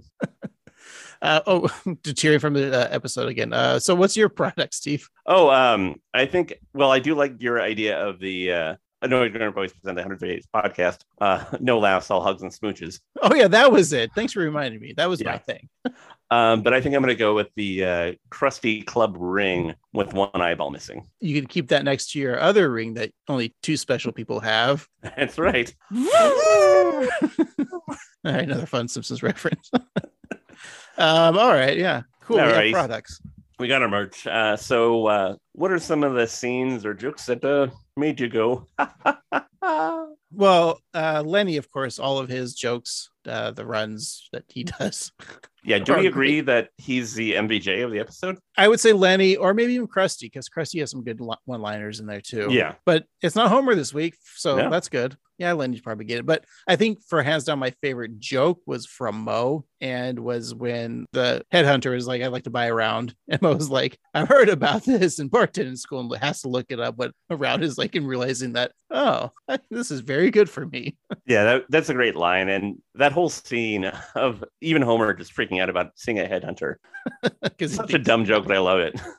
I don't like in the episode where they're, of course, degrading women in comedy and all that sort of thing. But the joke when he says that I don't want girls because they don't smoke cigars. So we can't have the sponsors. Like, it's that concept of, I think my favorite jokes are all these old timey concepts. Yeah, definitely. You know, like the Roosevelt.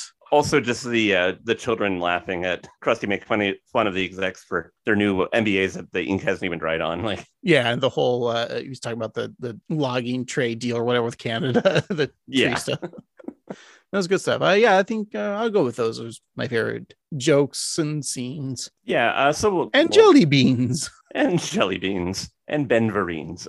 Oh, now you're fucking rhyming. I know, now I can do it. And also the just when it's classic, but the whole no, dough, nuts. Oh yeah, that's a good one. That was fun. So what did you think of this episode overall? You know, I enjoyed it. Maybe if you had me at like a couple weeks ago, I think there was an episode that, well, maybe it was Take My Wife's Sleeves, the last episode we reviewed, where I thought it was like too goofy. And this episode is also goofy, and it just hit me at the right time, at the right place. I was expecting to hate this episode. Yeah. Because usually when I see like an Anne Hathaway is going to be a character and it's going to be annoying. And like, she was really good on this episode and she won an Emmy for it. But just like her doing the princess voice and then doing the Jersey accent or New York accent. I'm not sure which dialect it is, but you know, that. Yeah. Long Island, maybe. I think it's Long Island. And like even the singing, you know, she's getting on that falsetto range. And they're just really enjoyable. And some of the jokes are just hit. It's a very simplistic episode in the way that, like, in a good way. Like, it's a story that they've kind of told before. And it's just like, it's another Krusty episode. Krusty's has a lot of episodes. Yes, this he was does. a pretty good episode. My biggest complaint is that it felt like a season finale episode, but it was literally the 8th episode. Yeah. And that's true. I was excited to see this character of Penelope. I'm like, oh, so they're going to have an ongoing story now. Krusty is going to be married, at least with somebody, and we're going to see her again. Yet we've never seen her again. Right. Because like, even like, I don't remember this character. And we talked about last week that all we remember was the tapped out game. But she's been mentioned a couple times. So the next episode after this, she's mentioned in the episode Lona Lisa. She's in the title screen of the Nedliest Catch. She's in a couch gag for Them Robot. And she's also in the title screen for The Princess Guide. Okay, so she is kind of in the world. So my problem like the is way that like Strawberry is to Milo. Or Kimiko to comic book guy, yeah. But we do see Kimiko. That's true. I'm just saying, like, next 10 seasons after this episode, Jesus Christ, has been more than 10. They've had episodes of Krusty the Clown, but you never see Penelope in it, right? Yeah. So this concept of Penelope is just gone. That's true. Do we have to blame Anne Hathaway? Why does she want to do the show anymore? I mean, they could just always, have somebody else voice her. Yeah, they do that all the time. Yeah. With, you said like Milo, like there was just one time Jack Black, but then they use Milo now. It's just someone else. Right. So I'm going to give them a negative 47,000 just for that one. Tough but fair. Yeah, but I enjoyed it, Steve. Do I have to give it a ranking? You don't have to. I mean, well, for the first time ever, I'm going to. Okay. Eartha Kitt was mentioned in this episode. She died on Christmas Day, Steve. It's true. And Jesus was born in the year 0. So out of 0, I'm going to give this episode a 0. Wow. Can't go any higher than that. Can't go any lower. Oh, I could have done negatives. Yeah, but no, you didn't. You fine. You know what? I'll give it a +1 out of 0. Alrighty. Yeah, this is definitely one of those star-grabbing milestone episodes of it being kind of a celebration of the 20 years of The Simpsons that started in season 20 and ended in season 21, and it being the 451st episode. So it's a big milestone episode. And I was kind of bummed, to be honest, that you have this big momentous occasion and the Simpsons are kind of like side characters in this episode. So that was kind of disappointing, but it's so chock full of really good old-timey Simpsons jokes that it's so much fun that recall people like Conan or Schwarzenegger, and just, they're not trying to pander to anybody. They're just doing the jokes they want to do. And I really appreciated that. I also was skeptical of this episode. I didn't think that Anne Hathaway would be a good fit or to feel like kind of not in the world, but she fit right in. And I love her doing the Disney voice. And I think that the jokes were so solid. And so I'm going to, Millhouse hasn't been married yet, but Krusty has been married 15 times. So I'm going to give this a solid 12 out of 15. Yeah. Yeah, I think this is a watch. And I think that this is one of the better episodes that we've seen. I mean, season 33 was so good. So it's kind of fun to go back to a season that we were maybe a bit more skeptical about and find a good one. And I always kind of feel too, like the early 20s seasons, like 20 through like maybe like 23 or 4, like a lot of them are kind of duds in my mind. Yeah. Just remember I agree. Yeah. And also, I said in the podcast how like it's timeless too. Like you could just pop this episode into a new season and it totally works. So. It's funny that they're talking about like girls replacing a boy thing, and this is before even the Ghostbuster thing was even an idea. That, or even like Daisy Ridley and in the new Star Wars, like just too much masculinity in our pop culture. Mm-hmm. And it's gross. And they were even talking about it then. And it's still something we're talking about 10 years later. Yeah. It needs to end. Like, yep. We're all human beings. Who cares what gender we are? Doesn't matter. Just let us be who we want to be and happy as long as we're not harming anyone else. Cool. That's like the simplest way to just look at life. Just let people be. And stop genderizing things too. Like, yeah. We're not a political podcast. Right. But we're a gender podcast. That's right. We're a gender study podcast. But yes. Like The Simpsons is not for boys. It's not for girls. It's for nerds. Yeah, exactly. And dorks and dweebs and losers like you and me. That's right. But mostly virgins. Yeah. So all you virgins, dorks, dweebs, nerds, just general losers, we hope you stick around next week. Exactly. Because we have to watch another episode for you dweebs and you dorks and you nerds and you ne'er-do-wells and you dregs of society. Yeah, there you go. This will get us more listeners. Just insulting the few that we have now. Yeah. You're our kind. All right, you fucking losers. Let's find out. Whoa. Okay, sorry. Don't say the F word. There's kids listening. Sorry, took it a step too far. Yeah. All right, you dandy losers.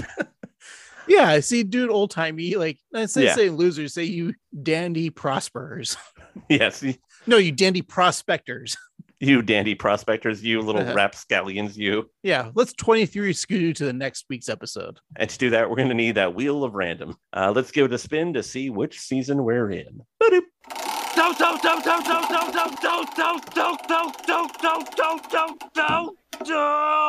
Nuts. We have season 30. Season 30. Alrighty, let's give it another spin to see which episode we're watching.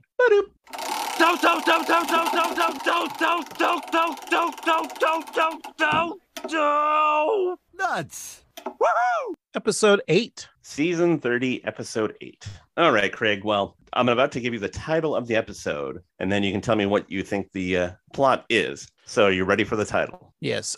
Should we also come up with what you think the title is? Yeah, what do you think the title is? Okay, season 30, episode 8 is called Bart's Comet in the Nude. So close. Okay. The title of the episode, kind of related to this episode that we watched this week. It's called Krusty the Clown. Wait, what? It's called Krusty the Clown. So Krusty, comma, the clown, or? No comma. Sorry, I paused there. Krusty the Clown. Okay, Jesus Christ. Wheel of Random did this. So yeah. So we're having back-to-back Krusty episodes, I'm assuming. Yeah. Okay, Krusty. So it's just called Krusty, like the Clown. No, no, okay. Yep, just Krusty the Clown. All right. So what year? Season 30? Oh, yeah, season 30, episode 8. It originally aired on November 25th, 2018. 2018. Okay. Then I think this could work. So it's fairly recent. Mm-hmm.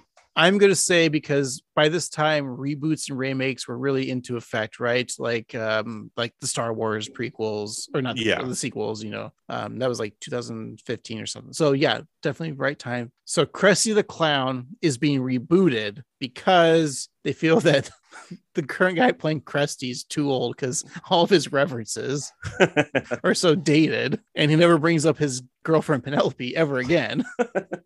So they need to reboot Krusty to the modern age, but they don't want to do a white male because that's obvious. So they are casting out to people of color and people, women or other genders. Mm-hmm. And Bart is very upset about this because he's all fanboyed about like, no, it's Krusty the Clown has to be played by a white Jewish man because that's the way he's always been. But realizing Krusty is just a fictional character and not a real person, that anyone could be Krusty. So it's much the way of like when fans get mad if like Superman is going to be cast as like a different ethnicity. Right. So I think that's the story. And Bart learns that racism and fandom is toxic and to get over it because it's all fake shit anyways. Wow. I think that's a very good episode. I'd love to watch it. And am I right? Sounds very timely, but no, you're right that Krusty is in the episode. Woo! I get points. Yeah. And Bart's in it too. Nice. The synopsis is as follows. Homer finds his calling as a TV recapper. So like us. Yeah. But his harsh grading causes a brawl with Krusty. Oh, wow. After almost killing Homer, Krusty hides out at a real circus and finds happiness there.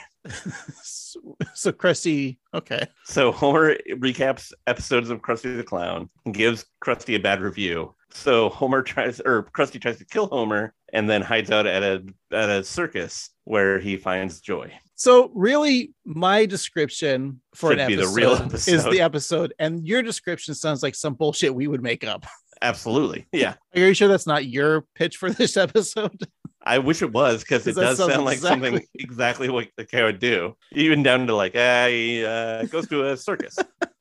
But no, this was written by Ryan Coe, who we've talked about before. He wrote some episodes of The Office. That's right. And it features Billy Eichner playing himself. Oh, he's got a movie coming out pretty soon. Yeah. It's touted as the first like major motion picture romantic comedy featuring two lead men. Yeah. As lovers, Steve. It's okay now. It's okay now. Steve, I know deep down you're fine with, you're not sexist. You're very gender fluid or with your ideas, but there's still one thing that you still have a little issue. And Steve, I think you know what that is. What's that, Craig? No, you can tell us. By the way, I'm still pretty racist. Yeah, I know. Just it's one step at a time, okay, Steve? So we'll get that racist thing in, but the other thing that you should probably work on is, of course, kids and hot naked orgy. Yow. No, the other one. Oh, sorry. No, not that one. Kids and vodka. Yow. Yeah. Lisa, you need to quiet down there. Okay. Don't say our own that thing again. going. Yeah. Yeah, I get it. Hopefully Bart's not over here. Is Bart here? Anyway, gotta poop. All right. And there we got our 8-year-old listeners to laugh. There we go. Steve, let's continue laughing next week, right? Yes, that's right. If we made you laugh, you can reach out to us. Tweet at us, right? Twitter. Yeah. And Instagram. I think we're still on Facebook. You can pop up there too. It's at 138 Simpsons. 138 Simpsons. The numbers and then the letters. And you can always email us at 138simpsons@gmail.com. That again is numbers and letters. And you can always leave us a review on your favorite podcatching app, but you don't need to write a real review. Just tell us what your favorite donut is. Or your favorite Anne Hathaway donut. Yes. And your favorite eating habit. Yeah. Vegetarian.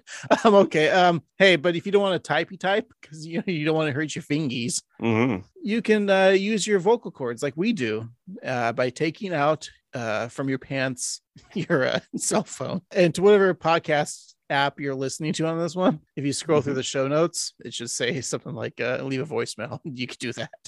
You just click on the button and it calls, and Steve won't pick up, I won't pick up, but Anchor will, and they'll say record this message, and then you record it, and then we'll listen to it, and then probably put it on the podcast. Have we done that before? No, but we haven't gotten that many, but thank you for those who do. Yeah, and we'll get you back to you about our car warranty maybe tomorrow. All right, for this week I've been very annoyed Grunt Boy Craig, and I've been an increasingly annoyed Grunt Boy Steve. And remember, real humor comes from people being nice to each other. I work like I drink, alone or with a monkey.